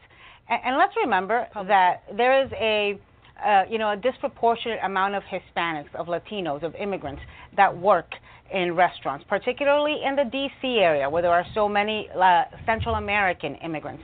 And look, this thing with the kids, this thing with the separation of the families has cut deep into the hearts of the Latino community. These are kids that look like us, that sound like us, that could have been us, but for the grace of God, that could have been me. So it's a very emotional time. Mm-hmm. You are asking people to serve. They have a conscientious objection. Mm-hmm. It's hard to tell people, put your convictions away, put your principles away, and go serve them. Look, it's unfortunate. Mm-hmm. And I hate that it's happening. I can tell you I've gotten chased around the supermarket and berated by some Trump supporters. Mm-hmm. It kind of comes with the territory when you become a public person and you become the public face for something. And there is a cost to pay for the decisions you make in life. And we're seeing there are a variety of ways in which people are speaking out, whether you are famous, infamous, or otherwise, All right. There you have it. And basically, man, look, I'm reading the comments in my chat room, and some say, well, her rights were violated. No, it wasn't. Because any place you go into, they have the right to refuse your service. It don't matter who you are. Now, Sarah Sanders was there with 7 other guests. Her guest was there first, and then she walked in later. All right? The owner said that she was home when she got a phone call, informed her that Sanders had walked into her small farm-to-table restaurant. The chef said the staff is a little concerned. What should we do? I said I'd be right down to see if it's true. Okay, the owner then said she had her doubts that Sanders would be in a restaurant in that small rural town, but, once she got there, she realized it was her. She then huddled with the staff, many who took issue with the White House on several issues and some who are gay, and asked them if they thought, and she asked them if they thought Sanders should go. They did. So she asked Sanders to go with her to the patio. She explained to her that the restaurant had certain standards, and that she felt it had to uphold, such as honesty and compassion and cooperation, and said, I'd like to ask you to leave. And that was it. And she says it doesn't matter the repercussions because, this app called Yelp, everybody's attacking her on Yelp. People from Texas that ain't even been there, they want to attack her. Fine, do what you want to do. But I'm with her. She said, I would have done the same thing again. We just felt there are moments in time when people need to live their convictions, and this appeared to be one. Now, look, I'm with the lady. And you know what? Like they were saying, well, before I go any further. All right, y'all, we got 14 minutes left of live airtime, so we will be going to overtime. And if you want to continue to hear the rest of the show live, you need to get on the switchboard 347-838-8622. If not, you can catch the rest of the show in the archives, and I do appreciate you stopping by. Okay, I love y'all. Because I want Pete to get a little bit of this as well. Look, like the lady was talking on the clip, the majority of cooks and servers and things like that in small restaurants, no matter what state you in, are Hispanic, Latino, gay, transit, whatever you want to call them. Okay, these are the same people that you stand up there on the podium day in and day out and criticize, talk nasty about, defend the policies of a president that the policies aren't popular. So when people recognize you as, quote unquote, a member of the administration, what you think is going to happen? Now, honestly, I would rather them ask me to leave than think about some of the nasty stuff they would do to my food. I'm just putting it out there in the normal thought process here.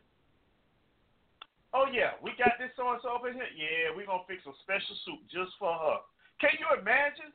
So, actually, they did her a favor by asking her to leave. But it is unfair for them to attack this lady's restaurant like that because that was her choice. That is the freedom that she has. Now, people want to bring up this cake that the baker refused to make for this gay couple. Hey, that was their choice as well. That's their business. If they don't want to make a cake for a homosexual couple, they don't have to. What is the issue? It's amazing how, it's amazing how freedom of choice and freedom of speech only pertains to certain people. And others, you just have to do like we say you're doing, that's it. Well, no. Yeah, for like 75% of American public support deportation, separation, and alien families. Of course they do, because it's not their families. And that's probably that 75% are all, the majority are Trump supporters, his base supporters. See, when you look at numbers like that, you have to break them down. Of course they're going to say a 75% because it's probably a poll that was on a computer or a robocall where people pick up the phone and answer the phone. You don't know who you're talking to. But when the numbers come out, it looks good. Well, yeah, don't buy into the numbers because they're false. But that's a good trial fly catch. Okay? Evelyn said the point is they opened the door. Well, see, as I said before, Evelyn, Sarah Sanders came in after the group had arrived. Okay? That is what happened. See, people think she walked in from the beginning. No, the group that she was with was there before she walked in. See, that's something that has to be cleared up. And when she walked in, that's when, the staff say, well, I don't know if we feel comfortable serving her, with her standing up there representing 45 and defending him and his lies. Now, someone can say, he ain't lying. He's just creating alternate truths. Whatever, it's a lie. So she defended. She did what she needed to do. Go ahead, P, because I know you got to get out of here shortly. Go ahead. Talk to me. Yes, another thing that they failed to realize is that they did serve them. They did serve them because she, Huckabee, when they was getting the left, she said, no, don't worry about it. It's on the house. They just had not received their main course yet. Mm-hmm. Right, and that's because the other group, the other part of the group was already there and had been served already. Right, exactly. Yeah. Exactly. Yeah. And so it wasn't like they truly refused them service. No, they were just uncomfortable. They was already serving them, just like they were serving everybody else up until the point, like they said, like you said, when she walked in. Mm-hmm. So, and she had, and she used common courtesy, to pull her outside, and voice her concern. Didn't do it in front of all of the people in the restaurant, like it says in the other incident that happened when they were actually, that person didn't do anybody. Right. Exactly. So that's what you have. So, just wanted to clear it up so you understand what's really going on and how it really, really happened. Okay? Of course, everybody going to make, just like any political thing happen, it's going to get blown out of proportion. One side is going to blow it out of proportion. The other side is going to blow it out of proportion. And everybody going to get upset. And then what we're going to realize is it was distraction for something else going on. They're going to use it to do something else. I mean, just like the guy that was talking. He called what he called that lady? A chicken little pipsqueak. That wasn't necessary. That really wasn't necessary. Nope. And they wonder why people don't want to deal with them. You don't know me, but she came in my restaurant. I didn't invite her in. You see what I'm saying? I mean, I didn't call for her to come in. She came to my restaurant. But you gonna call me a pipsqueak, chicken little pipsqueak? Yeah, okay. You come to my restaurant. I got a special meal for you. All right, anyway. Very special meal for you. Yeah. Anyway, what what was it in the help, that special pie? Oh yeah, special pie, special soup. Oh yeah, my special pie is just for you. Yeah, that special pie and that special soup. I got it for you. Yeah. I cook my own food.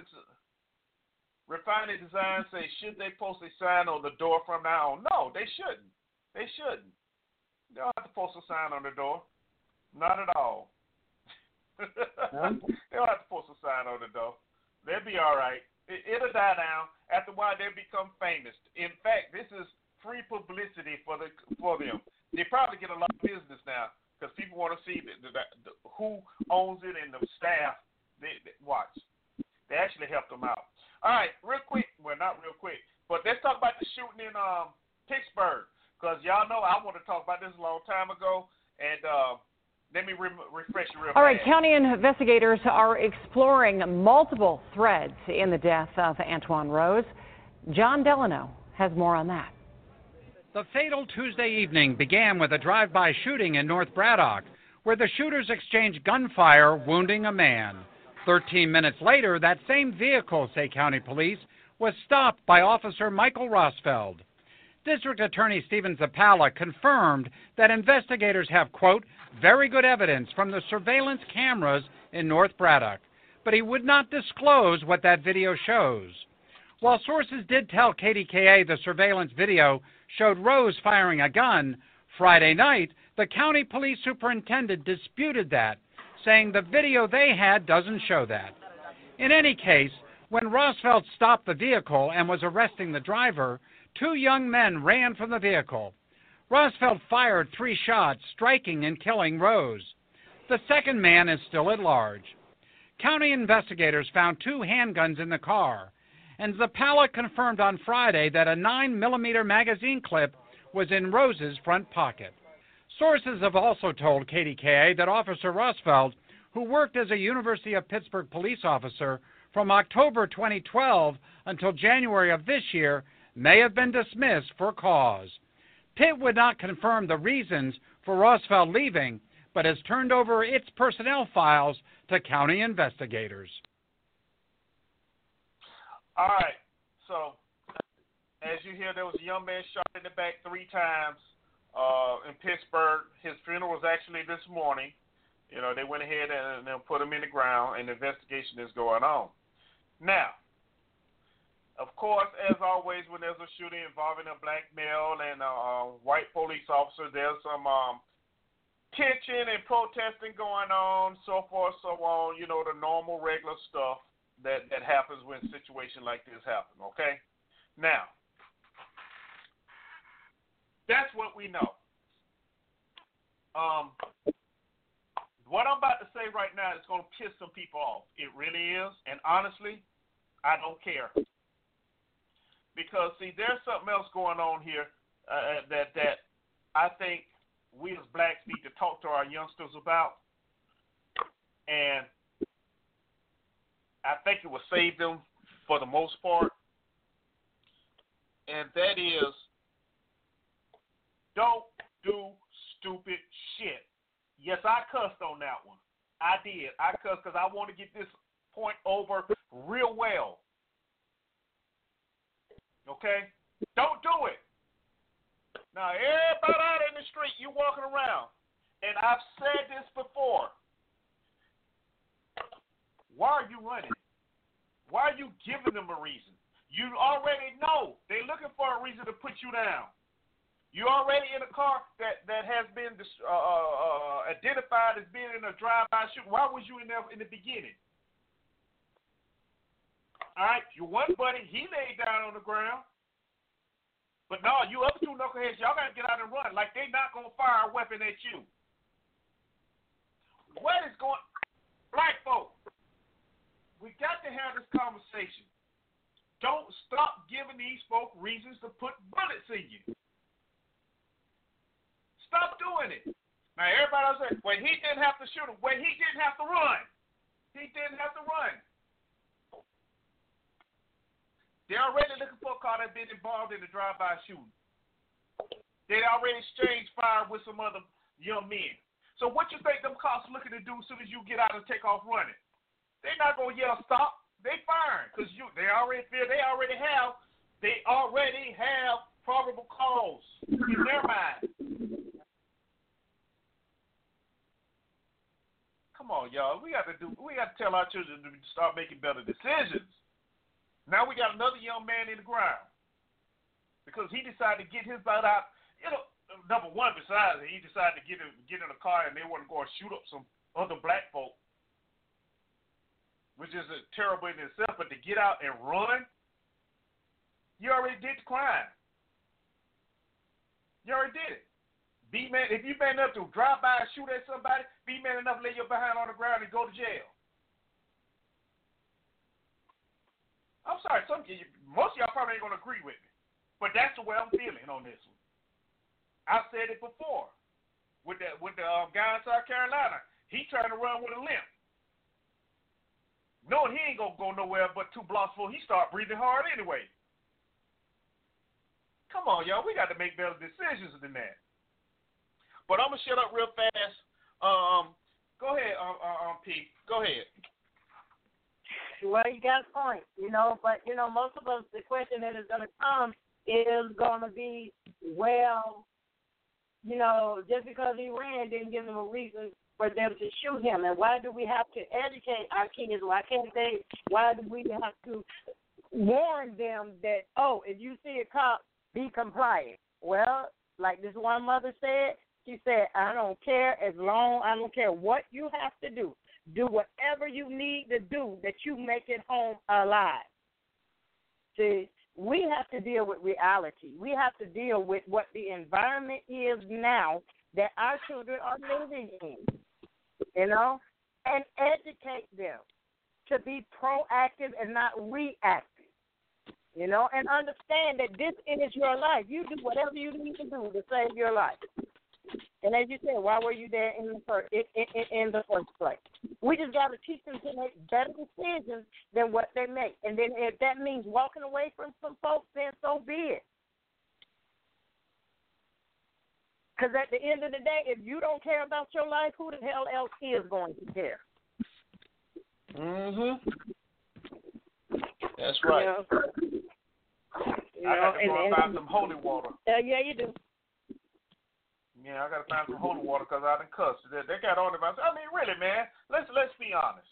Let's be honest. We already know. It's not like there's not examples of this happening before. Now, they had this little thing on where he had this poem or this video when he was talking about he was scared and he, when he was younger, what have you. But apparently you wrote it, but you didn't mean it. Because you got to do the same thing you was talking about not doing. Parents. I have a son, and I'm not naive to think that my son is not out there, doing what teenagers do. Okay, let's be honest about that. But you got to know your child. You got to know who your child hanging out with. You got to know the people you hanging out with. You need to know their parents. You do. You need to know, the type of what they're doing. And so you get a better understanding as to what's going on. Talk to your children. If they're out there riding and buying people, and they come on 10, 11 o'clock at night and they're just trying to hide stuff and just, no. Come here. What you got right there? What you been doing? It's sad enough for any parent to lose a child. Don't get me wrong. Don't get me wrong. I feel for that mother who lost her child. But the young man made a horrible decision. A horrible decision. Now, everybody want to focus on the cop that shot him. Well, he was just sworn in 90 minutes before, or he was a part of another, he may have been dismissed for cause. Okay, that's all, like, okay. That's extra stuff right there. That's extra stuff. That's what the prosecutors and the investigation, that's all they're going to look into. But what we need to pay attention to is our kids making dumb behind decisions. Dumb behind decisions. That's another black young man whose vision would never happen. Never happen. Because of a dumb decision. Where was he going to run to? Where was he going to run to?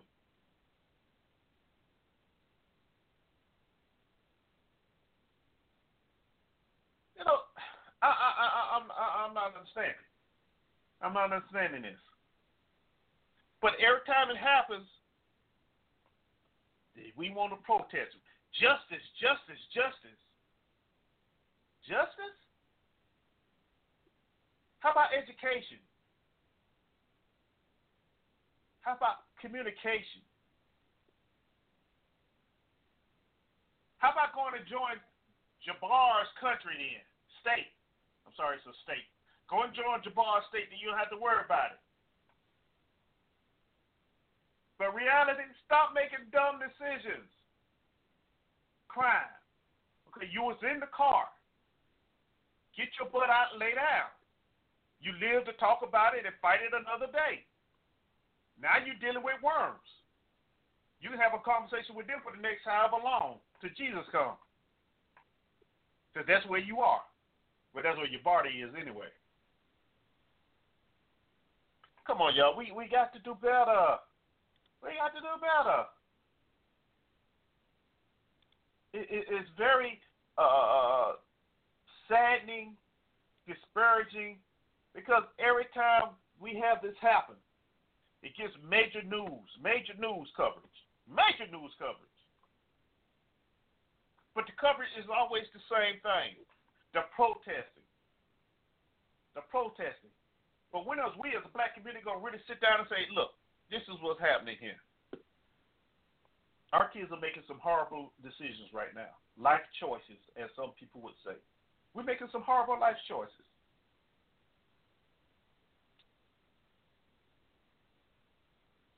What are we going to do?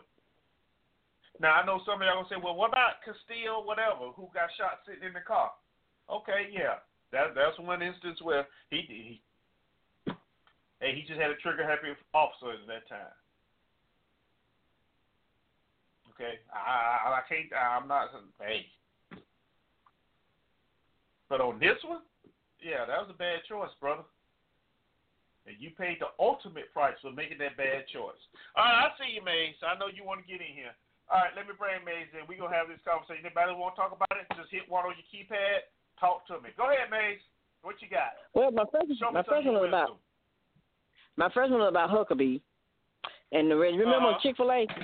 Remember the Chick-fil-A thing that they had going on where they didn't want people to eat? They thought it was great. Yeah. Then when Michelle wanted to speak at the graduation, they didn't want her to speak, so she didn't do it, and she met the kids somewhere else. Mm-hmm. So they're just getting a little taste of what they've been doing all along, and then they want somebody to be crying and on their side about it. If you stop doing evil stuff, you won't be in evil deeds to see what's going on now, and ain't nobody going to have no sympathy for you. That's the way I see it. And I stood there telling a lie today saying that they threatened her and threatened her children. That's the lie she stood at the conference she was having and told. She needed to tell that group that's threatening that restaurant. She needed to tell those people that's threatening that restaurant to leave it alone. And then every time they come up with something against them, they should show all of the stuff they did 8 years ago. Everything they did in their face. From Chick-fil-A and everywhere else. See, they forget that. Them little commentators don't have nothing to say. Now, when you get to talking about what the cops did to that 17-year-old boy, I know two incidents. I know two of the mothers that something happened to. One of them, the one in Georgia, that football player, where they choked him out and they thought they killed him. What was he doing? Was he committing a crime? You got some road dog cops. That's what I'm saying. So his mother see that film every day, and it does something to her. Her child could have been dead too. And then the other one that got beat up by the cops real bad. Before you go there, we talking totally different scenarios here. I'm not saying that there aren't cops out there that's using excessive force. That's not what I'm saying.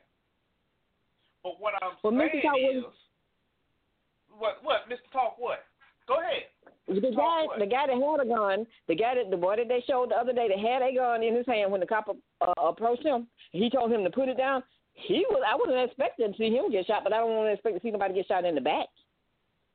So what's the difference between the two? One getting shot that's got a gun and one don't have one. Wait a minute. The guy who had the gun, what did he do? He put the gun down and got down, didn't he?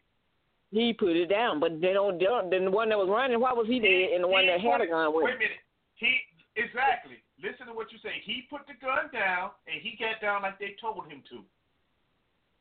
But do you think that if that same cop that shot the one in the back, do you think he would have gave him the opportunity to put it down? And the little guy that was playing with a toy gun, what did they tell him? He did, and he was outside playing. So the community. I understand that. I understand the examples that you were trying to give me right here, but you're missing I'm not giving you no the example. point I'm trying to make. Yes, you are, but you're missing my point here. And you let me give you my prime point. example. One guy put the gun down, he's still living. The other guy took off running, and he's dead. Now, everybody shot else, from behind. He got shot from behind. Okay. And Why that was was he against the running, law. Maze? Why I don't know why he was running, running. man? He was 17. He was 17 years old, and they do that. Even if he was a criminal, he still shouldn't have been shot in the back. Maze, look, Maze. Now, let me tell you what the the guy got out the car. Maze, the guy got out the car. One had a gun, and the other two broke out running. They said that they let him go, and they said that wasn't the right car. So no, what do we do that ain't what they said. Well, you need to go back and listen now. Let's hear two different stories. But let me give you my opinion on what the black community needs to do. No, it's a police spotted what they believe was the same car on Granville Avenue in East Pittsburgh. A brief time later, the car had bullet holes in the rear windows. While at East Pittsburgh, police officers were detaining the driver. Two passengers ran from the car, including Rose. The officer opened fire, and Rose was struck by multiple rounds. Police found two weapons inside the vehicle, but none on Rose's person. All right, so. No, they weren't just letting the car go. They had a good reason to stop the car. Everybody not riding around with bullet holes in the back of their car windshield. Well, no, they're not. You know so I can be wrong, but still, it's against the law to shoot somebody in the back while they're running. Just like the one that happened in Carolina. They shot him in the back, and he was supposed to be what? So the black community, can I give you my opinion? What the black community needs to do, they need to do like everybody else, file a lawsuit against the police departments that keep killing these people on. That's what they need to do. What we need to do is talk to our kids and tell them stop doing dumb stuff. That's what we need to do because everybody does it. Okay, listen. Everybody. Pennsylvania law allows deadly force in an arrest only when the officer believes that such force is necessary to prevent death or serious bodily injury to himself or others. Deadly force can be used when force is necessary to prevent an escape and the person to be arrested has committed a forcible felony, or he is trying to escape and possess a deadly weapon, or he will endanger others if not arrested right away. Okay? So who endangered people? The one that responded to a shots fired called on Kilpatrick Avenue in North Barrett. When they arrived, they found a 22-year-old man had been shot in the abdomen. The shooter fired 9 .40 caliber rounds at the victim from a vehicle. The victim returned fire and struck the vehicle with multiple rounds. Callers reported the car was spotted fleeing the scene. So those are the facts, as we know. But that's what the facts. But I'm saying he should be dead because the facts because he was running. You saying kill him because they run? Let me tell you something, Maze. You know that's like me being a cop. We disagree. And I know listen. And I know I'm about to go in a hot area. And when I say hot area, that means we going to take fire regardless, which we ran through all the time. All right? Now, before I even get there, my mind is already made up. The first thing I see moving, I'm putting a bullet in it. Because I'm not even going to take that chance. Well, cops got to, just like the other cop that they killed, the family filing a lawsuit, which they killed him, and he was a cop. So something's wrong with the police department, not the people in the community. It's like just like that guy was running. What if somebody else was running across that yard at the time he was running? He would have tried to kill them too. Everybody wants to blame the police department. Everybody wants to blame the police department. Yeah. I don't think black cops when are we going to take responsibility for our kids making the dumb mistakes? I am taking responsibility. Why were they over there shooting at other black kids anyway? Why are you over there riding the car shooting at people? As light as I did. I said if he was turned forward going after him and he shot him, but if he's running, that meant he's not attacking him. So he's attacking. He's just shooting. And what if like it was Yo-Yo and you was coming outside and he was shooting that boy in the back and you were coming, he would shot you too. So who was he putting life in danger? Him and whoever else came through that path where he was running. There would have been some dead people. So in other words, he shouldn't have been a cop in the first place because he probably got arrested. Maze, you can fast talk me all you want to, but I'm if not you look at the video when he was running through those buildings, wasn't nobody there. He was in front of the other guy. Well, whichever one. He was in front of the other guy. I saw him get out that car and run, and I heard the gunshots, okay? Yes, that's what I'm saying. It's now you shoot to kill. No question later. I thought it was, they were supposed to. Everybody use that, well, don't shoot to kill. It's like this. When they're drilling the floor and you point that weapon at someone, you ain't thinking about not shoot to kill. You try to put a round in him wherever you can to stop him. Oh, yes. If it's in you to do that, yes, but it's not in there. Everybody should do that. Because every cop wouldn't have done that. What? Look. There have been times when and military people didn't kill people either just like they had opportunity. Nobody hit nobody. You know what, Maze? It's one of those things that I always say, and I'm going to say it again, and everybody get mad at me if you want to. It was his time to go. He made a dumb decision, and he paid the price. Well, he paid the price for getting shot in the back, and they're going to pay the price. But I'm saying all of these things, just like I say, two people that it happened to, I know their mothers. And once again, Maze, you know what's going to happen? The city attorney's going to get with the family. They're going to settle out of court. The city going to pay, what was the going rate? $6 to $8 million to the family, and everybody going to be happy. I don't know, just like that cop that got killed by other cops. His family going to get paid too. I'm telling you. I'm saying the community don't need to do nothing but file a lawsuit again. But Mr. Talk, I say you can file a lawsuit. That's it. They file a lawsuit. That's a norm. And then I'm saying instead of marching, and then they settle out of court. Instead of marching, they don't need to march. They need to file lawsuits against these cities and these states for what we see going on because you got Klan and they admitted that they Klan. So they ain't gonna give you a chance to live anyway. Because you sit there and lay on the ground and get shot. Okay, man. The one man was laying on the ground and they shot him anyway. So how can you tell a community what they need to do and make a change when you're seeing stuff happening that shouldn't be? Just because people hate you. Okay, man. So that's my opinion. You got yours and I got mine. Okay, and I'm not mad at that's you. yours. I'm not arguing. I ain't arguing with you. I'm just saying. Why you think people are going to get mad at you? I'm saying, why you think people are going to get mad at him? They just give their opinion like he gave his, and if it don't match, it just don't. Just see things different. That's right. You know, that's like Walter Scott. You know, he had a tail light out. That's what. Or maybe get your tail light fixed a warning. But no. And then he had a bad leg, and he know he couldn't run, or he gonna get his old behind out and go limping trying to run somewhere. Well, I didn't know it was against another bad decision. If you run, you're dead. Yes, it's a bad decision, but you should. Maze, see, once again, Maze, you're missing the point here. The decisions that's made, for every consequence, Maze, for every choice you make, there is a consequence. There's a consequence. See what I'm saying? There is a consequence. So you were saying that if it was you, the consequence, they lost their lives. But you saying if it was you and they shot you, they didn't kill you, they just shot you, and you saying it was the consequences that you did because you weren't breaking the law, and you had some cop that wanted to shoot just because he has a badge on, and you think it would have been right. Maybe sometimes your logic is just. No, it's not my logic. It's just something I'm asking you is yes or no. Yes or no what? I wouldn't want it to have been me. No. We're not saying that it was right. We never said that it was right. We said the young man made the wrong decision in the environment that we are in now. Knowing the environment that if you run, more than likely, they're going to shoot. But you don't have to run and they should. Well, I'm saying you don't have to run and they should do stuff to you.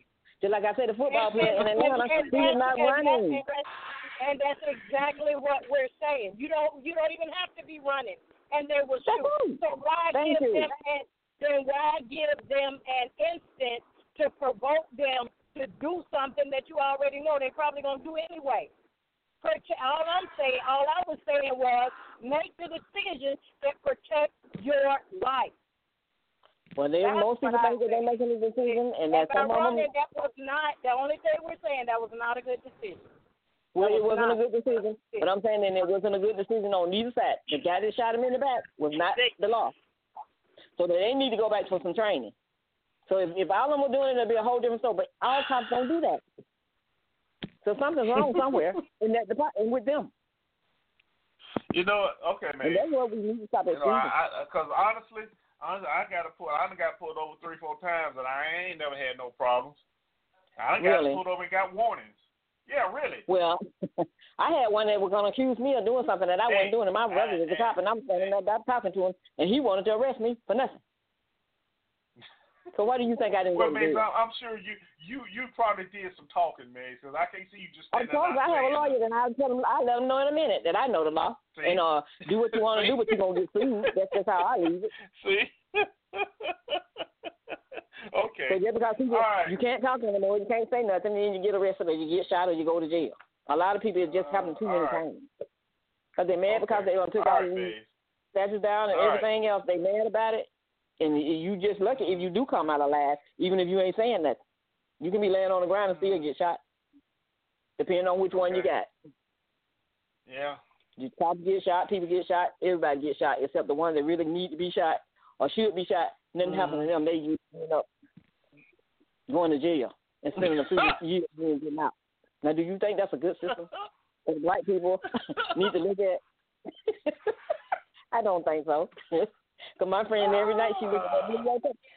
I'm saying it does something to her. When they choked her son out, she thought he was dead, and they did too. And look at the look on their faces. It don't take 20 cops to go arrest nobody. Mm-hmm. Why you got to have 5 or 10 coming? If you just 1 or 2, it'll be okay. Then you got some even coming in kicking before they don't even know what happened. They just come in kicking, stomping. Okay. All right, man. So okay. what are they supposed to think about that? They made the wrong decision? Mm-hmm. So that's my view on that. Okay, man.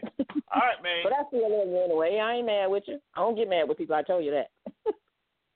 Hey, that's just me. I ain't me. mad at you either. That's what I'm saying. So we have different point of view, and that's right. Everybody thought the same. I told you they all go off the cliff. Somebody got to be standing up looking when everybody else fall off for being the same. And tell why they just went off that cliff. Okay. Somebody got to be the somebody got to witness why they failed and to tell the story. Yeah. So I'm gonna be that one. When everybody else fall off, I'm gonna be standing up looking at. Okay, that's the way I see things. Dang on it. All right. Where did Vernon go?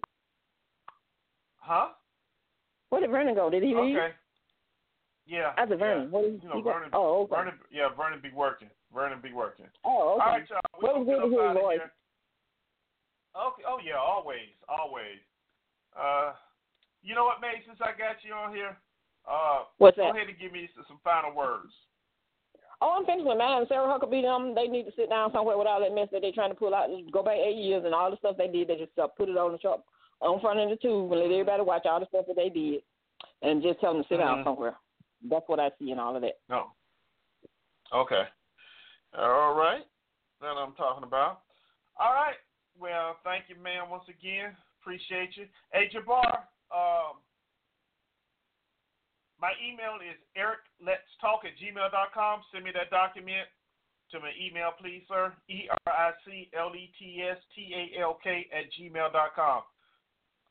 And anybody who wants a copy of this Constitution that he's going to be sending me, charter, make sure you shoot me an email and I'll send you a copy as well.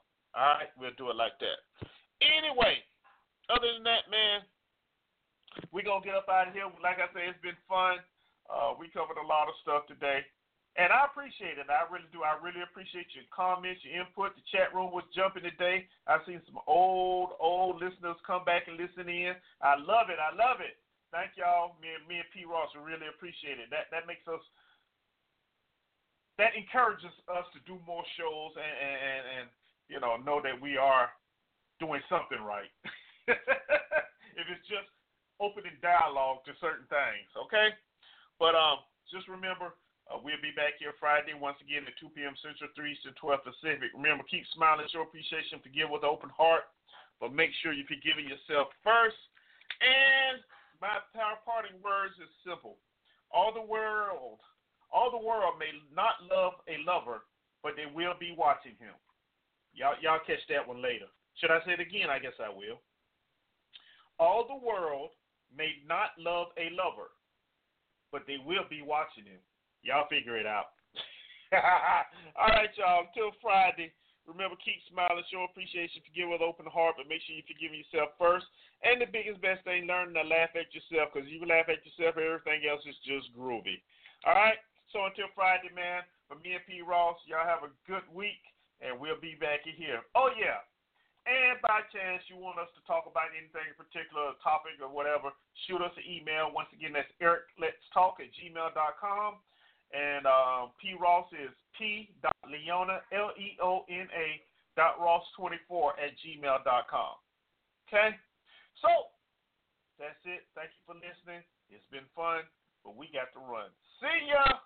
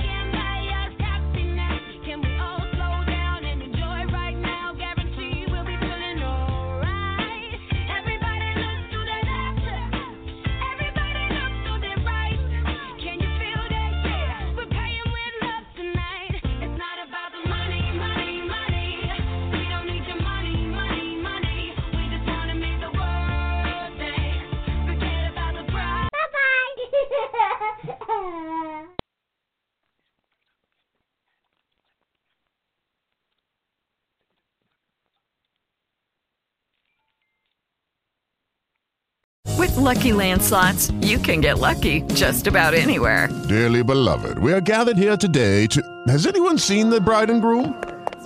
Sorry, we're here. We were getting lucky in the limo and we lost track of time.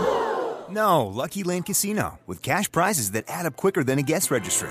In that case, I pronounce you lucky. Play for free at LuckyLandSlots.com. Daily bonuses are waiting. No purchase necessary. Void where prohibited by law. 18+. Terms and conditions apply. See website for details.